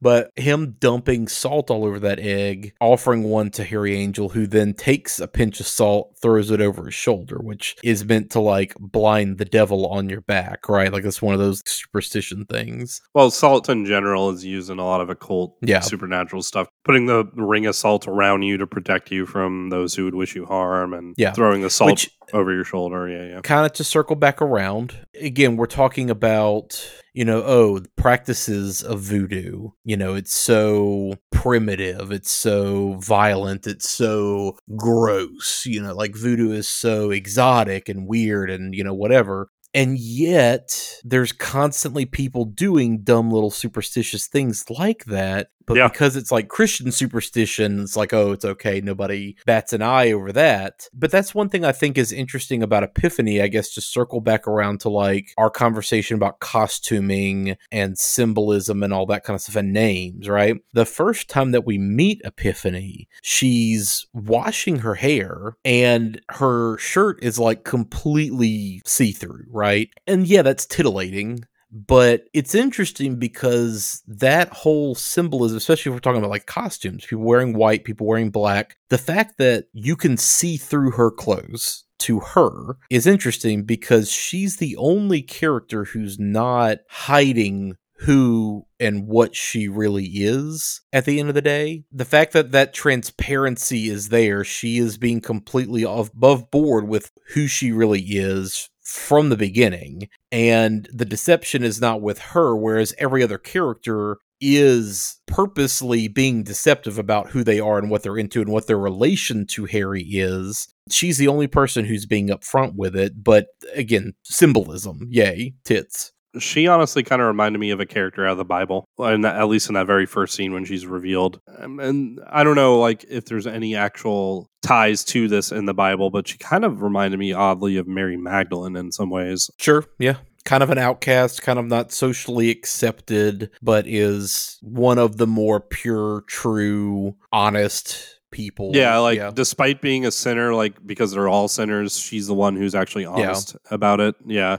And that's something I kind of realized too, and it adds a little more credence to the earlier scenes that, at least as far as the cruise marks go and the doctor, they all must recognize Harry Angel as Johnny Favorite. Like, they knew what the fuck was happening, because at least, who was it? Was it Ethan and Margaret that were at the, like, what happens in New York back during end of World War II? I think Margaret knows. I don't know that Ethan does, because another plot point is that his face was disfigured. And the last time they saw him, his face was all bandaged up. So they would know that he will look different, but they don't know what he looks like. I think Charlotte, though, sees through that and she realizes who he is. Charlotte. Oh, you mean Margaret? Charlotte Rampling. Margaret. Sorry. Yeah, Margaret Krusemark. Margaret Krusemark, yeah. The witch. I think she is aware of what's going on. But I don't know, it's interesting to see like who does and does not recognize. Like, I don't think Toots recognizes him. No. The doctor obviously like doesn't recognize him. And you could chalk it up to like, well, he's fucking drugged up, I don't know. But I think Margaret Krusemark is the only character who like sees through it. But she's also one of the characters who, because of her predilections to dark magic and all that kind of shit, she sees a lot of stuff that's not maybe obvious to everybody else. Well, there is almost like a Fight Club-esque undercurrent to this movie, because, like, granted, we never see Johnny Favorite, except briefly in the flashes of the murders. But everybody seems to know something that they're not telling. Yeah. Even characters that aren't tied into the story, like when he goes into the herb shop, the woman that's running the place gives a couple of knowing looks to the guys that are there. Like, they are aware of something. We as the audience just don't know what that necessarily is yet. Yeah. But that's certainly an element of, again, film noir that's common, is just people knowing more than what they're letting on. And you're discovering these things as the protagonist is discovering them too. Yeah. Or they're leading you down false avenues on purpose to kind of let you trip and fall into some kind of revelation. So the thing that I found fascinating too is why Johnny Favorite was even revealing himself and murdering and taking out all his past associates as Harry Angel is meeting them. In kind of retrospect, I'm wondering if it was his way to cover his own tracks. Like, maybe if I kill off these people, then Harry Angel will never realize that he's me, and therefore Lucifer can't claim my soul. Otherwise, like, I couldn't really understand why he was killing these people off. I mean, I think that's exactly it. And that's a good segue, actually, to kind of get into discussing some of the differences between this movie and the original source book. Yeah, because I didn't look up anything on the source book, to be honest with you. I know there's a sequel that was released after the author's death, and it was actually released like with the last couple of years. But I don't know how the book ends. Yeah. I'm assuming it's way more open-ended than the way this movie ends, if there was a sequel. So one of the biggest things is, in the book, it is positioned that Louis Cypher has been killing all these people. Okay. And leading Harry Angel to that ultimate revelation. The sequel book, which came out in October of 2020, so I mean, it just came out. I mean, it came out posthumously. Yeah. It is called Angel's Inferno. It is about Harry Angel pursuing Louis Cypher from New York to Paris to the Vatican, kind of seeking more answers and seeking revenge. And I mean, he's now fully aware of the duality to who he is, that he's essentially these two souls trapped in this one body. And one is a fucking maniac Satanist. Yeah.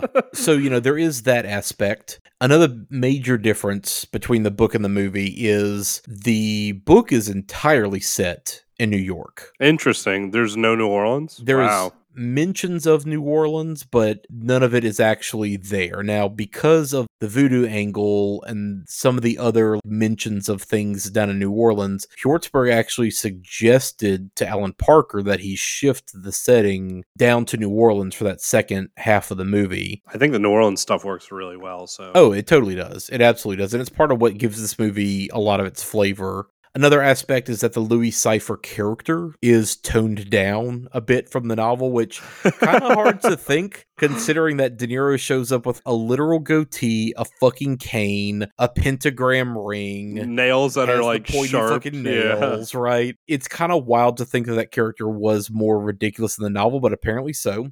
Is he like fucking has a pitchfork on his cane? Like what? Oh, cornier. So, for instance, the place where Harry Angel initially meets him is 666 Fifth Avenue. Oh my god. So like stuff like that toned down. And the other big thing, I mean this will get me into like a larger discussion of film TM. I'm Werner Herzog and this is one difference is that Parker rewrote the screenplay to be set in 1955 rather than 1959, which is when the novel takes place. And his reasoning was like, look, that 4 years, right? That doesn't seem like a whole lot. 1959, though, is basically the 60s. And when you think about the 60s, it's this time where, you know, society was changing and progressing into this more modern era, blah, blah, blah. Your brain doesn't necessarily go to, like, noir, right? So just moving it backward a few years meant that it was, therefore, closer to the end of World War II. From a textual definition level, noir film is stuff that took place between 1940 and 1960. That's the 20-year window in which noir, you know, stories were set. Particularly post-war, you know, so much of what noir is rooted in is a lot of the like post-war unease and anxiety and darkness that people were coming back to. A lot of veterans returning home and just not finding a place to fit in, and there was crime even and all that. Yeah, it was still like organized crime in the way of mafia and everything else. Sure. A lot of those remnants are still left over. Again, if we're talking about like the climate of New Orleans, and well, not to say that much has changed in the South. The South is still an awful fucking place. There was just a lot more overt, very much on the surface, out in the forefront racism. So just moving the movie backwards a few years meant that you were closer to the era that noir is really centered in, but it also means that they could essentially set dress and decorate and costume to look even older, because just by function of how life works, society kind of went on pause during World War II. Yeah. Right? Society kind of stopped around 1938 and didn't really pick back up again until like 1948. You know, there was like that weird 10 years where like clothing didn't really change a whole lot. Vehicles didn't really change a whole lot. Movies, music, pop culture, just life seemed to be on a pause for a while. And frankly, we're kind of living through that right now with COVID. We always joke about how the last couple of years have been like a time vortex. Really, society went on pause for a couple of years, you know, like that's just, it is what it is. So it allowed them to kind of set the movie back in a more appropriate time period. Now, here's where I'll kind of go into my like weird spiel, I guess. This is all essential to how film noir is categorized, right? And like we said at the beginning, this is a neo-noir, right? Neo-noir is like its own entire huge genre. You know, noir movies are typically set between 1940 and 59, and particularly the movies that were made during that era. Those are what's considered to be noir. The term neo-noir was kind of coined in the 70s, which were referring to films that had the same story tropes and style, but set during the present age, right? Stuff like the remake of The Long Goodbye is a perfect example of like, it is the same exact fucking detective story, but it is set in the 70s firmly. Now, personally, I feel like that time frame needs to be a little more neo than the new Hollywood era. I think it's kind of weird that what we consider to be noir is just that 20-year period, and yet what we consider to be neo-noir is literally 60 years worth of cinema. And we can't fucking look at a movie that came out from 5 years ago and compare it to a movie that came out 20 years ago, let alone 40, let alone 60 years ago. You can't say LA Confidential and The Driver are like at all in the same sphere of being. So I don't know, like I kind of feel like that whole new Hollywood era, let's redefine that as mezzo-noir. Like that's what I'm proposing to the film communities. Let's call that mezzo-noir. Let's make that middle noir. And really, in my mind, and frankly, like I took a film noir, you know, entire class when I was in film school. Frankly, like in my mind, what is considered neo-noir is really 1990 onward. Like right around kind of late 80s, early 90s is when that shift to neo really happens, because at that point you're not just doing detective stories set in the modern era. You are completely turning the box inside out. You are transmuting it. You are looking for like new different ways to tell those stories. And right around that time, when you have Who Framed Roger Rabbit satirizing that entire genre, and you have John Woo's The Killer and La Femme Nikita that are taking that genre to the complete opposite side of the world, it's clear that that old era is coming to an end. And you also then have King of New York and New Jack City and Deep Cover that are bringing like 80s, 90s hip hop urban style to the genre. Not necessarily blaxploitation like we had in the 70s. This is a new modern kind of thing. And frankly, like Scorsese is remaking one of the earliest post-noir classics, Cape Fear, and fucking Tarantino's about to finally like burn down the indie house and start things really going with Reservoir Dogs right after this too. To me, in my mind, that is where like neo-noir really starts to happen. And this movie that we're talking about, Angel Heart, is right in the middle of that transition where it is still a detective story with all the tropes that you're used to and all the style, and it is set firmly in that era. But this movie has that horror edge. It is much more explicit about the sexual angle. It's much more serious. Again, there's no camp to this. There's no like, meh, see, meh. it is kind of caught right in the middle of this transition of that meso-noir to neo-noir era. And that's where I find this movie to be very interesting, because you can tell that they're trying to do something with this that hasn't necessarily been done before. And they're trying to kind of take this and move it in a different direction. And it's interesting, too, because this movie is really the only movie in Alan Parker's filmography that doesn't seem to fit in with the rest of his stuff. So this is like an interesting swing for him as well, too. So the only reason why this is classified as neo-noir then is because it was shot in 1986, 1987, even though it takes place in 1955. Yeah. The definition, which is why I think it's dumb, is just anything that, was made post, 1960 is considered to be neo-noir. Even though it's 60 years later and we're still using that subgenre. Yeah. Miller's Crossing, which is a movie that is now 30 years old. It's Coen Brothers movie. That movie is firmly set during the time period, and it is all the same exact tropes. Make that movie black and white, change the stars, it's functionally a traditional noir. But it's considered a neo-noir, right? And I don't know that I necessarily buy that per se. Well, and I'm glad you explained that, because I thought the reason why I got the neo-noir classification is because it also deals with horror and it has the devil and it's supernatural. No. I didn't realize that was just a timeline period. Like, yeah, because it's kind of crazy that noir only encapsulates like 20 years of films, and then we've just been in neo-noir since then, period, no matter what, even though there's like 1,000 different subgenre movies under neo-noir. Well, we talk about this all the time with music and everything else. Having to apply genre labels is already kind of a dumb exercise. Yeah. But it's necessary because you have to like contextualize, and it's a way that you can like associate one thing with these other things in terms of being able to taste make and identify and like categorize and figure out where you're going to put this on your shelf and that kind of thing. Like ultimately it is a pointless exercise. But yeah, I feel like at this point, 60 years of quote neo-noir, like you got to kind of delineate it a little bit better. We maybe even need to come up with a better label for, again, noir story tropes and style, but set in a modern era. Well, that modern era, what is modern era, is always a sliding scale. Yeah. Again, like the term just makes no sense at this point. So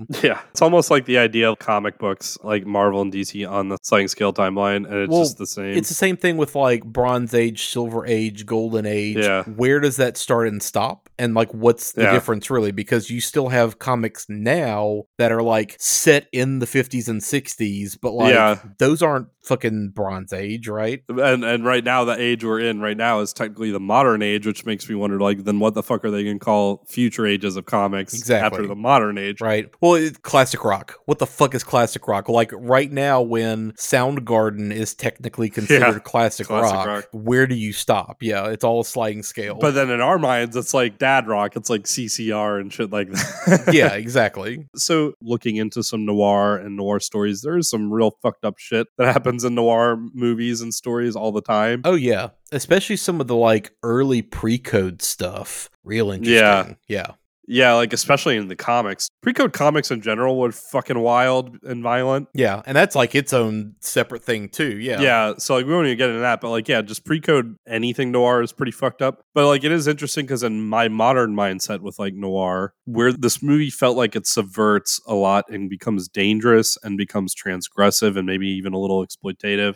So when all the cards are on the table, Johnny Favorite sold his soul for fame to become a musician. He tries to get out of the deal by abducting a soldier, Harold Angel, a random soldier off the streets of New York City, and him and the witch, I don't remember if there were other people involved, do that black magic ceremony, cutting out his heart. Yeah. He basically absorbs his soul and becomes Harry Angel. That's kind of those weird flashes and parts of the visions and stuff you've been seeing are that. You're seeing the previous guy's memories, yeah. Yeah, of him being murdered. That's all revealed. Lucifer has a final confrontation with him when he goes back to Margaret's house and he finds her heart has been cut out, and then he remembers and he sees all the visions of him killing everyone. And then he comes to realization that that includes Epiphany. If you've been following along, you realize Epiphany was Johnny Favorite's daughter. Yeah. And where this gets really fucked up is not a few scenes earlier, she appeared at Harry Angel's apartment and like stays the night with him, and they have like aggressive sex. Oh, they bang. Yeah, they rock each other's world pretty hard. So when that revelation happens, you're like, ooh. Yeah, so like he has sex with his own daughter, and like that whole scene is also uncomfortable anyway, like even before you realize that, because the water is leaking because there's a storm outside, but then it turns into blood. Yeah. And then you realize he got maybe a little too into the fucking because it's ending with him choking her and she's screaming. That's all fucked up. But then he punches the mirror and stared at his fractured reflection. Oh, yeah. Symbolism. But then you realize that Johnny Favorite, in a way, kind of allowed Harry Angel to bang his own daughter.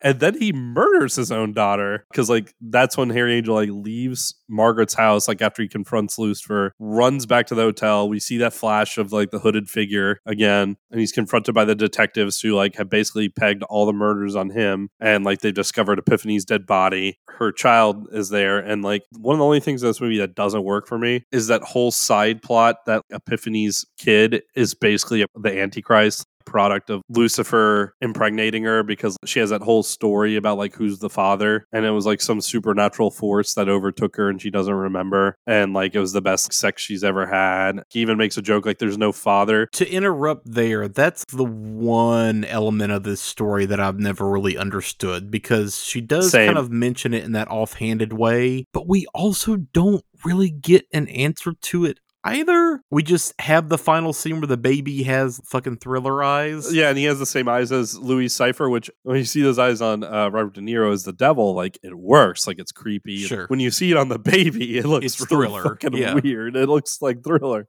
which is the only thing ruining an otherwise amazing horror ending. Because what are we supposed to take from, oh, this baby's maybe evil? Are we supposed to be invested in what happens to the baby afterward? Are we supposed to be... I just took it as like Louis Right? Cypher birthed the Antichrist, and I don't know why Harry Angel's grandbaby is the choice for that, and it's never told or explained. That's the one element of this movie that I'm still like kind of whatever about. But yeah, like that idea that when he's in Tyler Durden mode and Johnny Favorite's taking over again for a second, murdering off all those people that he's like talked to, and then murdering Epiphany, his own daughter, pretty fucked up. And especially after Harry Angel had sex with her. All of that is gory. All of that is really like horrific. And all the revelations are horrific. Mickey Rourke's no, it can't be true kind of acting was a little rough, I felt like. It's pretty big, yeah.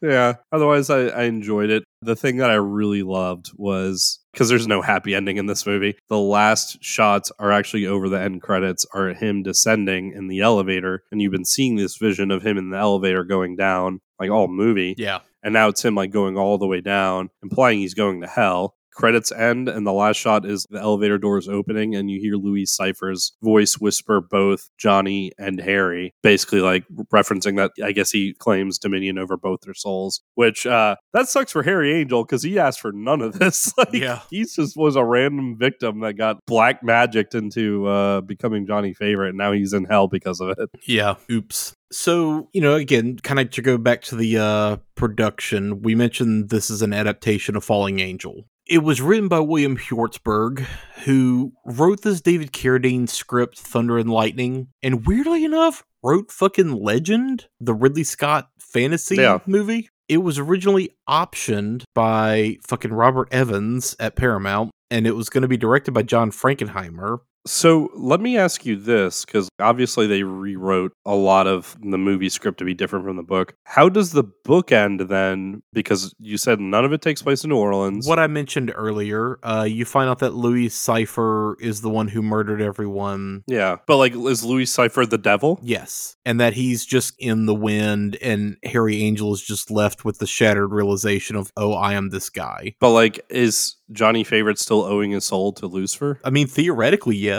but that doesn't get resolved in the novel. See, the way it works in this movie makes a lot more sense to me. It's more definitive. Yeah. So yeah, Frankenheimer was originally supposed to direct this. He got replaced with Dick Richards. Dustin Hoffman was going to be the lead for a hot second. Paramount lost their option to it. Just overall, this was another instance where like the script floated around for a fucking decade before getting made, because every producer that got their hands on it, they all wanted a happy ending. They all hated the ending. They all wanted a happy, more resolved ending. Robert Redford was even attached to star in this at one point, and producers were like, no, we want a different ending. Eventually, Elliot Kastner approached Alan Parker, around 1985 and said, hey, let's adapt this. Parker had read the novel when it was published, and he was just like, yeah, sure, I'll take a crack at the screenplay. So right there, we've already dumped the original William Hjortsberg because he tried to like adapt his own novel. We've already thrown out his version of the script, and now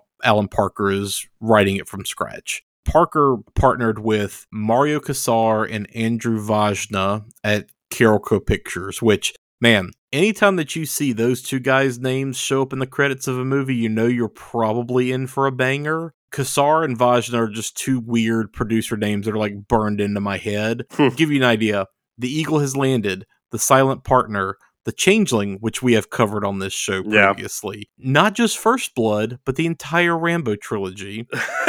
Extreme Prejudice, Prince of Darkness, which we have covered on this show. Fuck yeah. They Live, which we have covered on this show. Fuck yeah. Deep Star 6, Lockup, Shocker, Total Recall, Jacob's Ladder, which we will be covering on this show.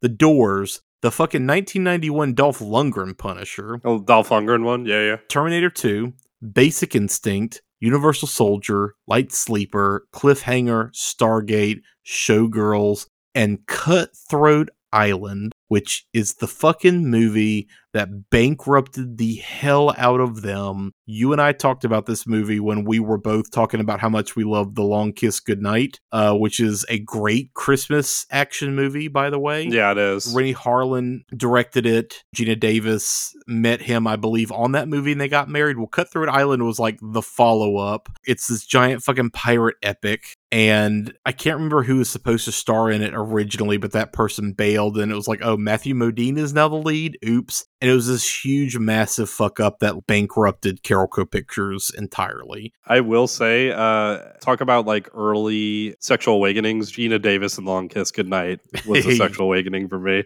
Yeah.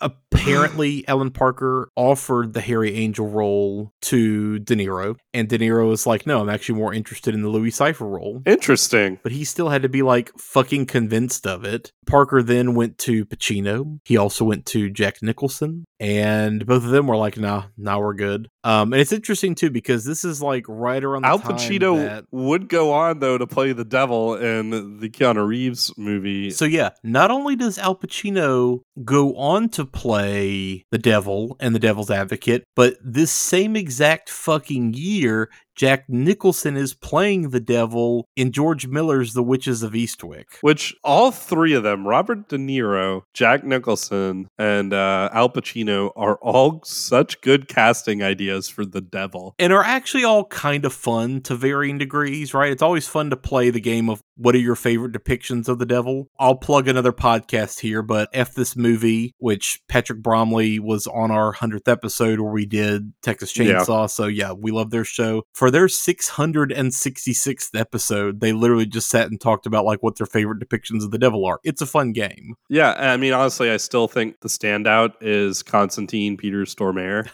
Yeah, I think he might be my favorite depiction of the devil in a movie. But it's still interesting that all three of those dudes were approached for the Harry Angel role, considering that they would all then play the devil in various movies. Yeah. Michael Saracen, like I mentioned earlier, was Alan Parker's DP for about half of his movies, but he also shot Harry Potter Prisoner of Azkaban, which, like or hate that movie kind of defined visually what the entire rest of that series would look like. He also shot both Dawn and War for the Planet of the Apes, which are the two Matt Reeves movies that are excellent. And weirdly enough, his lone directorial debut was a movie called Homeboy, which also stars Mickey Rourke, playing a boxer. So a couple of interesting layers there. But yeah, like I mentioned too, with the production of this movie, there were 78 locations. That is fucking insane. That's a lot. And they shot for real all over New York and New Orleans, at Harlem, Alphabet City, Brooklyn, Coney Island, Staten Island, Hoboken. Just visually, I loved the stuff at Coney Island because it was like such a barren fucking wasteland full of trash and everything. I've been there. It's such a weird, like, gross kind of place. I don't get the appeal of Coney Island. Sorry, anybody that loves Coney Island that's listening, but it's just an odd place to me. Weirdly enough, too, he's talking to the guy on the beach, Izzy, and he's like, what do you do here? He's like, oh, bite the heads off rats. You know, what do you do today? Same thing. Fucking wild, too. I just watched Damien Chazelle's Babylon because we're still trying to work through all the awards movies this year, and fucking geeking totally plays into that movie as well. I won't necessarily say how, but let's just say you definitely see heads get bitten off rats for fun. Weird that I saw both of these movies same day, coincidentally. But yeah, as far as like the New Orleans stuff, the church is St. Alphonsus, which was closed in 1979 as the Catholic Church was like closing different parishes and kind of condensing everything. So that building was then transformed into the St. Alphonsus Art and Cultural Center. Gorgeous building. It's still there. The Maple Leaf Bar on Oak Street. There was a lot of stuff shot on Magazine Street, St. Charles, St. Peter. A lot of the rural scenes were shot in Thibodaux, Louisiana, which been there. It doesn't look much better than it does. No, Thibodaux looks a lot like it does in this movie. Yeah. Was that supposed to be Algiers? I know Algiers gets name dropped, which, listeners, I'm from Algiers. That's where I was born and raised. Was that supposed to be Algiers or no? No. Okay. Well, the movie never really says like the movie. The movie never really says, and I can't remember like why they referenced Algiers specifically. But it was where Epiphany's mother went. I think that's probably what that was supposed to be. Yeah. Yeah. I just know early on they mentioned Algiers, and I was like, oh shit, that's cool. Yeah. One other weird tidbit: Robert De Niro and Mickey Rourke still have beef because of this movie. What? Why? Apparently, De Niro refused to interact with Rourke in between scenes and offset, just to like keep the dynamic between their characters kind of what it was. And Rourke took that personally and has talked shit about De Niro ever since. So it was just kind of like a acting choice on De Niro's part. It was just De Niro being like a little methody and Rourke taking it personally and just be like, yo, fuck this guy. On one hand, I can respect De Niro doing it because it's Robert fucking De Niro. But on the other hand, it's like, yeah, you know, method acting fucking is lame. So yeah. So let's talk about the controversies of this movie. So, and they kind of go hand in hand. Yeah, so this is what I've been curious about because like I didn't really read too much into like the controversy. For some reason I thought it would be more about the depiction of sex and it being incest. Oddly enough, no, that's not at all what people had beef with. Not at all, okay. And even though like the voodoo stuff in this movie is still kind of exotic, it's never really shown in like a bad light necessarily. So like even that was not that controversial. And this is like a time when there were several movies dealing with voodoo that were kind of still gross and racist, and that was a point of contention. Which this movie, I mean, there could still be an argument that it's a little racist. Like I said, there's exoticism to it, but it's not as bad as you would think it would be. Shown in like a negative light, and it doesn't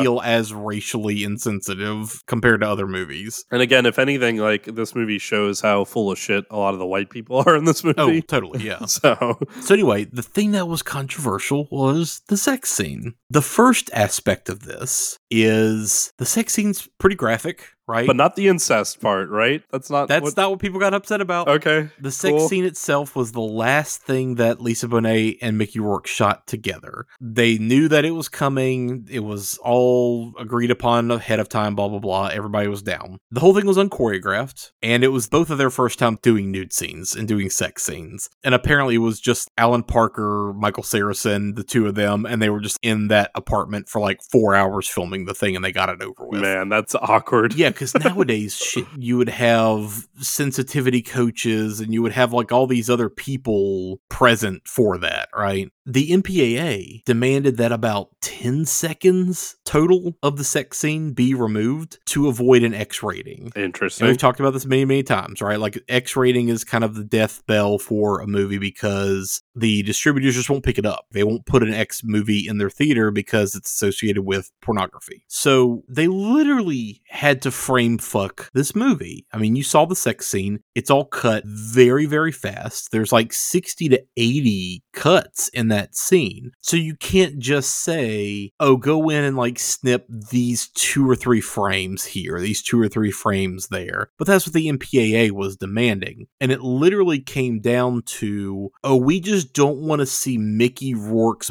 butt thrusting. That's the point of contention. Not the fact that there's nudity, not the fact that they're clearly having sex, not the context of the scene, not even the blood or the choking or anything. It's just, we don't want to see thrusting in this sex scene, which is the most stupid fucking asinine argument ever. I don't know the ages of the actual actors at this point, but again, beyond the incest part of it, there's lots of other stuff you can be upset about. Yeah, sure. Her character is 17 in the story, and he is in his 30s. Yeah, and in real life, she was only 18 at the time. Like, she was just barely legal, right? There's lots of other things you could actually be upset about. Parker appealed the MPAA twice and lost both times. So he had to trim it, but it was this long, fucking expensive, and just, it was a pain in the ass because it was literally just frame fucking to take about 10 seconds worth of frames out. Winesap's murder is also shown in brief flashes. He was originally decapitated by a fan. We see lots of fans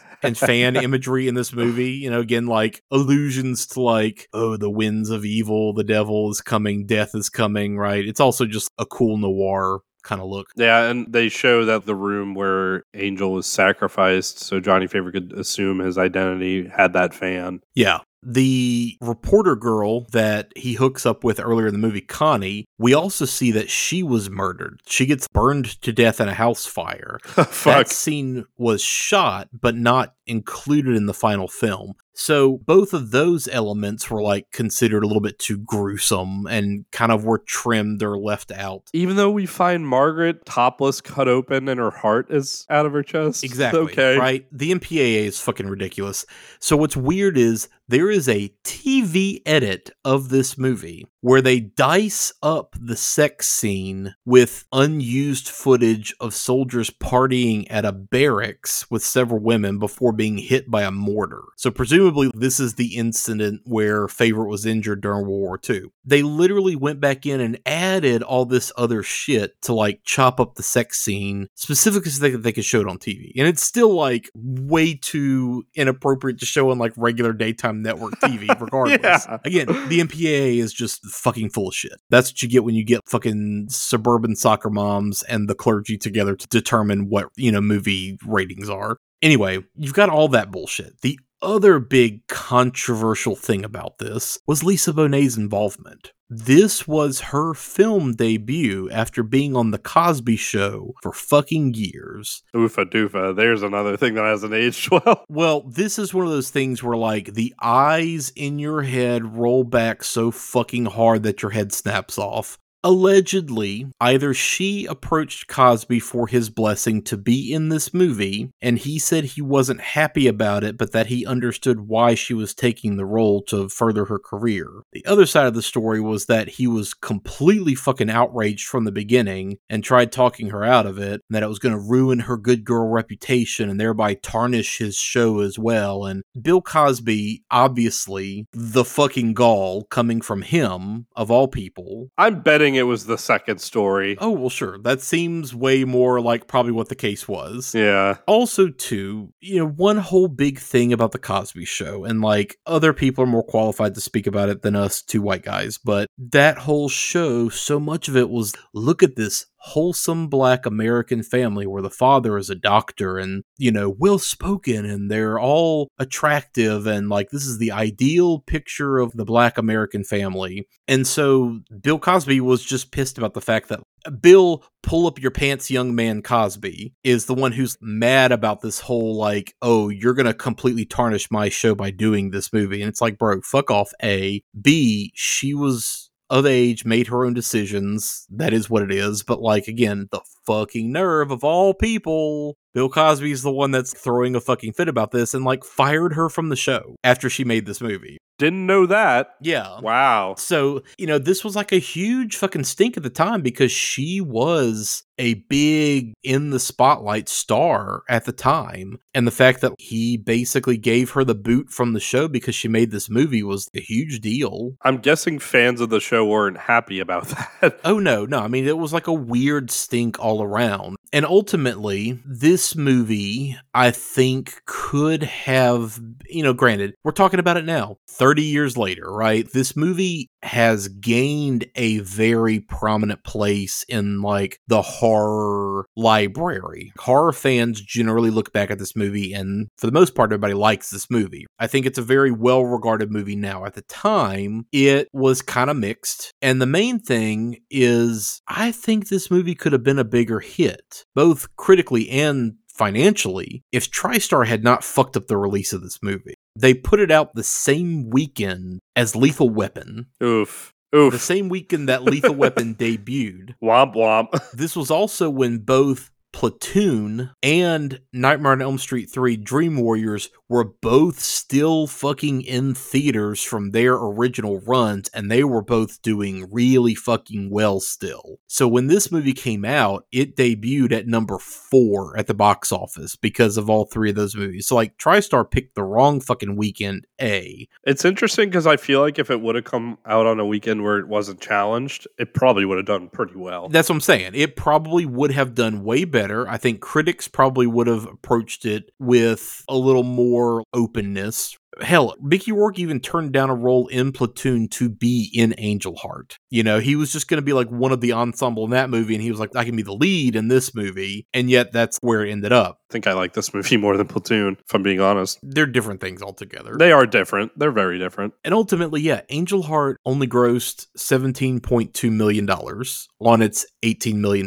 budget. Yikes. And accounting for like a lot of the back end fucking weird accounting and the marketing and everything else, movie didn't turn a profit, right? But like I said, since this movie has become very well regarded, to the point where you even have people like Christopher Nolan saying, oh yeah, this film was a big influence on like how I chose to tell Memento. I could see that. With kind of that fractured, broken up narrative, and you seeing bits and pieces of things kind of all fitting together, and this character kind of realizing what's going on and who they really are as the thing goes on, right? I didn't see as much outright stated, like when we covered Eyes Without a Face. Obviously the influence that has had on a lot of pop culture is very obvious. Not as much name dropping specifically. Yeah, this movie isn't name dropped so much as like that movie is, but this still feels like a lot of people borrow from this movie for stuff like nowadays. Totally. And ultimately, too, like, a remake was announced in 2008, but has since nothing has come of that. So I don't know. I'm not interested in a remake of this movie. I think it stands. Yeah, it's unnecessary. Yeah. I think it was like Mike DeLuca who picked it up. He was just saying, oh yeah, I want to like follow the original novel closer. Okay, whatever. Like there's no need for that. The ending is such like a gut punch ending and like a horrific ending that it works so well for a horror movie. Yeah, there's no need to like follow the original novel closer. Yeah, I'm not interested in like Harry Angel chasing Lucifer to the Vatican now. Like, yeah, exactly. Couple of other little weird things that'll lead us into the cast discussion. So Marlon Brando was originally considered for the Louis Cypher role. Which, I need to track down somebody. It was really important to me. Did you know that the egg is the symbol of the soul? And, Anyway, yeah, he was originally considered. Are we going to do a horror movie with Marlon Brando? Because I really want to. I mean... Has he been in any horror movies? Eventually, we'll probably do the fucking crazy remake of Island of Dr. Moreau, eventually. Yeah, I forgot he's in that. So, yeah. I want a little man who's like a little version of me who like sits on the piano and plays the piano. Anyway. What a fucking wacko Barry.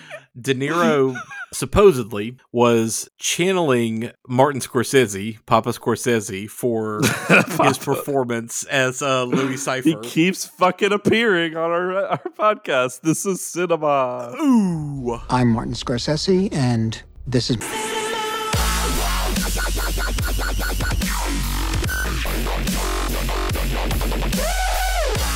Papa Scorsese.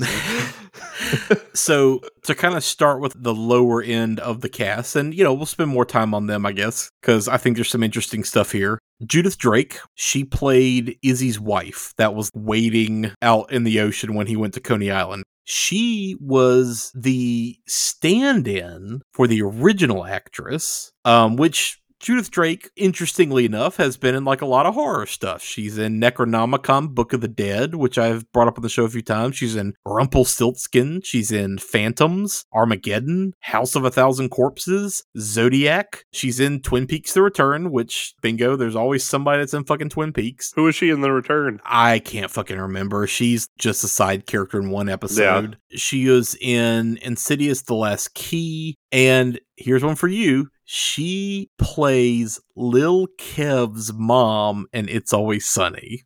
Kevin's in his room. Go on up if you like. Oh, thank you, Mrs. Gallagher. You must be very, very proud of your son. I mean, he has overcome some pretty difficult odds. Yes, he has. Well, you're talking about the rapping. Excuse me? Those odds you're referring to, you're talking about his rapping career. Well, I guess. Mrs. Gallagher, would you describe your son as a special guy? No, you can't do that. Why can't you can't do that? Do that because he's her son. Of course he's special. That's easy. Yes, you think he's special, right? Well, yes. Yeah, that means nothing to me. That means a whole lot. Good shit. Nice. R.I.P. She died last May. But yeah, she replaced the original actress, Shirley Stoller. She was cast. They filmed that scene, and literally on the first take, a wave fucking knocked her over and swept her out, and she nearly drowned while they were filming. So she fucking quit on the spot. Now, weirdly enough, her singing voice is still in the film in that moment where she turns around and is singing. Yeah. But yeah, Shirley Stoller, also fucking crazy career. Her first film was The Honeymoon Killers, which was meant to be Scorsese's second feature, but he was fired after only a fucking week of making that movie. Again, everything fucking comes back to Papa Scorsese. She's also in Klute. She's in The Deer Hunter with De Niro. Desperately Seeking Susan. She's on an episode of Pee-wee's Playhouse, 3 O'Clock High, Frankenhooker, and Malcolm X. So she had a very interesting career. That's some cursed film shit with her getting hit by a wave and almost drowning in that scene. Yeah. The guy that plays Ethan Cruzmark is a New Orleans native named Stocker Fontelou, which talk about a fucking old-timey New Orleans name. Oh, man. He was like a character straight out of last podcast on the left of just Colonel Sanders is actually a Satanist. Yeah. Talks about this time where Johnny Favorite summoned Lucifer himself in their fucking living room. Oh, you want some gumbo? You love my gumbo, boy. Oh, his death is my favorite, too. Yeah. You knew he was going to get fucking boiled alive in the gumbo. Yeah, let me tell you all about how we stole your soul, boy. He is in Live and Let Die. Speaking of movies shot in New Orleans with stupid, over-the-top, gross depictions of voodoo. Yeah, that movie is fucked. The fucking blaxploitation James Bond movie. Borderline horror movie, by the way, in those scenes. Yeah, kind of. Yeah. Pretty Baby, Cat People, The Toy, Big Mama's House 2. A lot of interesting, shot in, set in New Orleans shit. And interesting, too, that it's oh, dude, you work with Louis Malle, Paul Schrader, and Richard Donner. What the fuck? Pruitt Taylor Vince is, weirdly enough, one of the more well-known people from this cast now, but this was his first movie. He was in Down by Law, the Jarmusch movie that's set in New Orleans that has Tom Waits and a bunch of other good people in it. His scenes were cut, though, apparently, but he is then in Barfly, which is the Mickey Rourke movie about Bukowski. He's in Mississippi Burning, which Alan Parker also directed. David Lynch's Wild at Heart, Jacob's Ladder, JFK, Natural Born Killers. Damn, he's in a lot of fucking important films throughout that time period. He's one of those that guy actors that you would totally recognize as well. Not necessarily in this movie because he's kind of thin. He's known for being a bigger actor. Well, when he's compared to the other detective, yeah, especially, yeah. He is in James Mangold's first movie, Heavy. He's in Mumford, The Cell, which we will definitely be covered on the show eventually. Oh, yeah. Identity, which I don't know that we'll be covered on that one eventually, but we might. No, maybe. Monster, Constantine. Speaking of, we brought up great depictions of the devil. Deadwood, Drive Angry, which is one of our favorite fucking college movies, True Blood, The Devil's Candy, which is definitely on our list of stuff to do, and Bird Box. So he's got a pretty interesting filmography as well. Speaking of the other detective, Detective Stern, that is Elliot Keener. He is also a New Orleans native, which, let me back up, Pruitt Taylor Vince from Baton Rouge. Yeah. Elliot Keener was in Tightrope, Down by Law as well, The Big Easy, fucking Hard Target with Jean-Claude Van Damme. Now, the opposition is about to get one last chance. What kind of a name is Chance? My mama took one. My friend, Mr. Boudreaux, Silver Star, Marine Force Recon. He's obviously not someone we should underestimate. Ghosts of Mississippi. He was originally from Madison, Wisconsin. He studied at the University of New Orleans and then at the Royal Academy of Dramatic Art and the Royal Shakespeare Company in England. And he was a fucking clown for both the Ringling Brothers Circus and the Barnum and Bailey circuses. The fuck? He owned a dinner theater in Gretna. He taught screenwriting at Tulane and was a founding faculty member of the New Orleans Center for Creative Arts. Yeah. So, like, fucking wild career. Yeah, when you told me that, it's wild. I forgot that he was a UNO alumni. Toot Sweet is played by a real-life blues musician, Brownie McGee. He seemed like it, yeah. He is really known for his collaboration with harmonica player Sonny Terry. But like I said, he's like a legit musician. He was also in A Face in the Crowd and The Jerk. Apparently, Bo Diddley and Dizzy Gillespie auditioned for this role as well, which, the fuck, that could have been a whole different thing entirely. God, Bo Diddley, could you imagine that? Yeah, really. Michael Higgins, the guy that played Dr. Fowler, he is in The Conversation, Stepford Wives, Rumblefish, School Ties, Synecdoche, New York. Catherine Willowitt, who played the nurse in that one scene, she is in Witchboard, Dream Demon, which I know I've brought up on the show before, Roadhouse. She is also in an episode of Twin Peaks. It's the episode where Lucy is obsessed with having a baby, and she is playing either Lucy's best friend or Lucy's sister. I can't remember which. Oh, yeah. Yeah. I know what you're talking about. Yeah.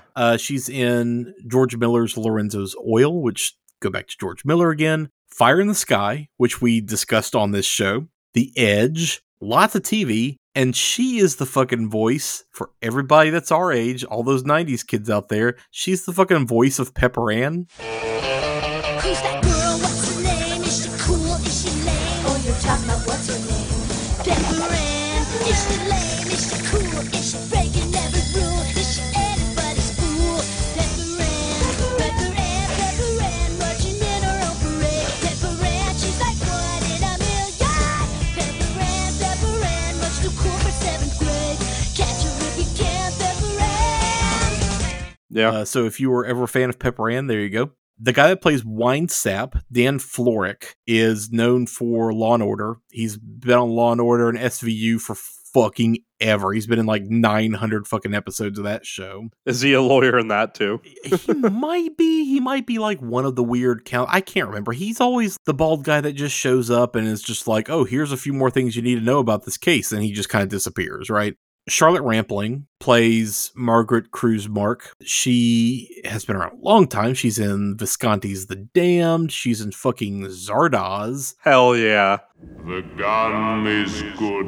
The gun is good. The penis is evil. She is in The Night Porter, Orca, which I think is on our list. I know that it's on mine and Heather's like Valentine's Animal Attack movie list. The Verdict, which is fucking amazing. Swimming Pool, Life During Wartime, Never Let Me Go, Lars von Trier's Melancholia. Recently, she was in Benedetta, and she is in Dune. She is Mother Helen Mohayam in that. Is she going to be in the second one, too? Yeah, she's got to be in the second one. Yeah. Apparently, Rourke suggested her after Parker auditioned a shit ton of American actresses and just didn't quite find the, like, slightly debutante, but also could be kind of fucked up under the surface kind of person that he was looking for. So good on Mickey Rourke for bringing some people in.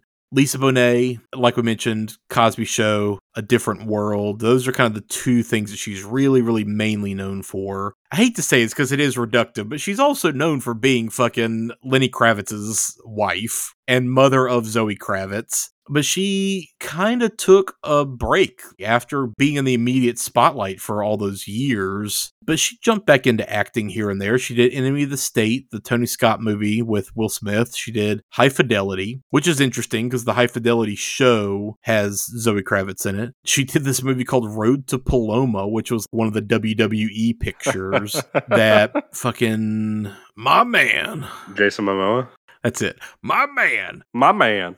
My man. Fucking Jason Momoa and her are both in, and I guess that's where they met? Yeah. Or maybe that's like a movie that they just made after they were together. And then, of course, Mickey Rourke, which, like we mentioned, it's wild going back to this era where Mickey Rourke was one of the fucking dudes. We really only know Mickey Rourke from his later career, but to give you an idea, his first fucking movie is a Steven Spielberg movie. Granted, it's 1941, which is like one of Steven Spielberg's most notorious flops that a lot of people hate, which, hot take, I fucking find that movie to be hilarious. It's problematic and so fucking messy, but I kind of love that movie. He's in Fade to Black, which I think we will probably discuss eventually. Cimino's Heaven's Gate, Body Heat, Diner, Rumblefish, The Pope of Greenwich Village, 9.5 Weeks, Barfly, Harley Davidson and the Marlboro Man, White Sands, which was an interesting, again, kind of neo-noir that I stumbled across that I'm going to try to find and watch because it sounded interesting. He's in The Rainmaker. He's worked with Coppola a lot, weirdly enough. Buffalo 66, Animal Factory, Get Carter, Spun, Once Upon a Time in Mexico, Man on Fire, Sin City, Domino, The Wrestler, Kill Shot, Iron Man 2, The Expendables, Immortals. And then from there, he's basically just fallen off into Redbox obscurity. Yeah, even though he had a career resurgence, he just went into the Redbox hell after so many years. I hate to discuss stuff like this, but man, he was a fucking good-looking guy back in the day. He really was. And it's really kind of fucking sad to see him now because he looks rough. He looks really rough. He's just had way too much plastic surgery and then plastic surgery to fix that plastic surgery. I joked about him becoming Tom Waits, but like not really like how Tom Waits looks, but more like how Tom Waits sounds. And he's basically a walking Tom Waits song. He looks like Tom Waits probably feels. Like, that's the thing. He is a Tom Waits song come to life. And lastly, I guess, let me rope back around to Alan Parker since we didn't talk about him earlier. His filmography is very interesting. And again, this is the one movie that doesn't seem to fit, but his filmography is also so fucking varied that it's wild. And, I've seen some of these movies, but actually I've seen most of them. The one that caught me was he was the guy who did the live action and animated The Wall for Pink Floyd. Yeah. So he does Bugsy Malone, which is this weird gangster musical starring all children. This is one of Jodie Foster's first movies, which weirdly enough, she literally is playing a prostitute in that movie and in Taxi Driver in the same fucking year. Like, that's some weird shit. But yeah, it's like a weird kids gangster musical where the kids are still shooting each other with Tommy guns, but it all shoots cream pies and eggs and shit. That's weird. He does Midnight Express, which is one of Oliver Stone's first scripts. He did fucking Fame, Pink Floyd's The Wall, like you said, he did Mississippi Burning, The Commitments, The Road to Wellville, which that movie I saw just a couple of years ago. It's one of these weird, people go to this resort back in the oldie day that's run by kind of this Kellogg type guy who's like, oh yeah, the way to healthy living is to not masturbate ever and eat lots of cornflakes. Lots of exercising, shoving cornflakes down your gullet, and not having sex. He does Evita. And then he does fucking Angela's Ashes and The Life of David Gale, which are both dark as fuck, depressing movies, right? So yeah, he's got kind of a wild filmography, ultimately. And Angel Heart is one of those weird elements. I remember when I saw that he did Angela's Ashes, just that fucking picture of the boy on the poster dug up a memory I didn't remember having, because I remember seeing that all over Blockbuster. Yeah, seeing that box in Blockbuster. And the book. But then also seeing the book growing up, yeah. Which Heather and I talked about that. She read that book in school too. Yeah, because like they changed the cover because one of the covers was a boy by like a window and it's like a black and white photo. But then I remember them changing the cover of the book when the movie was released to the movie poster. Yeah. But I remember both covers and it like just dug up memories I totally forgot I had.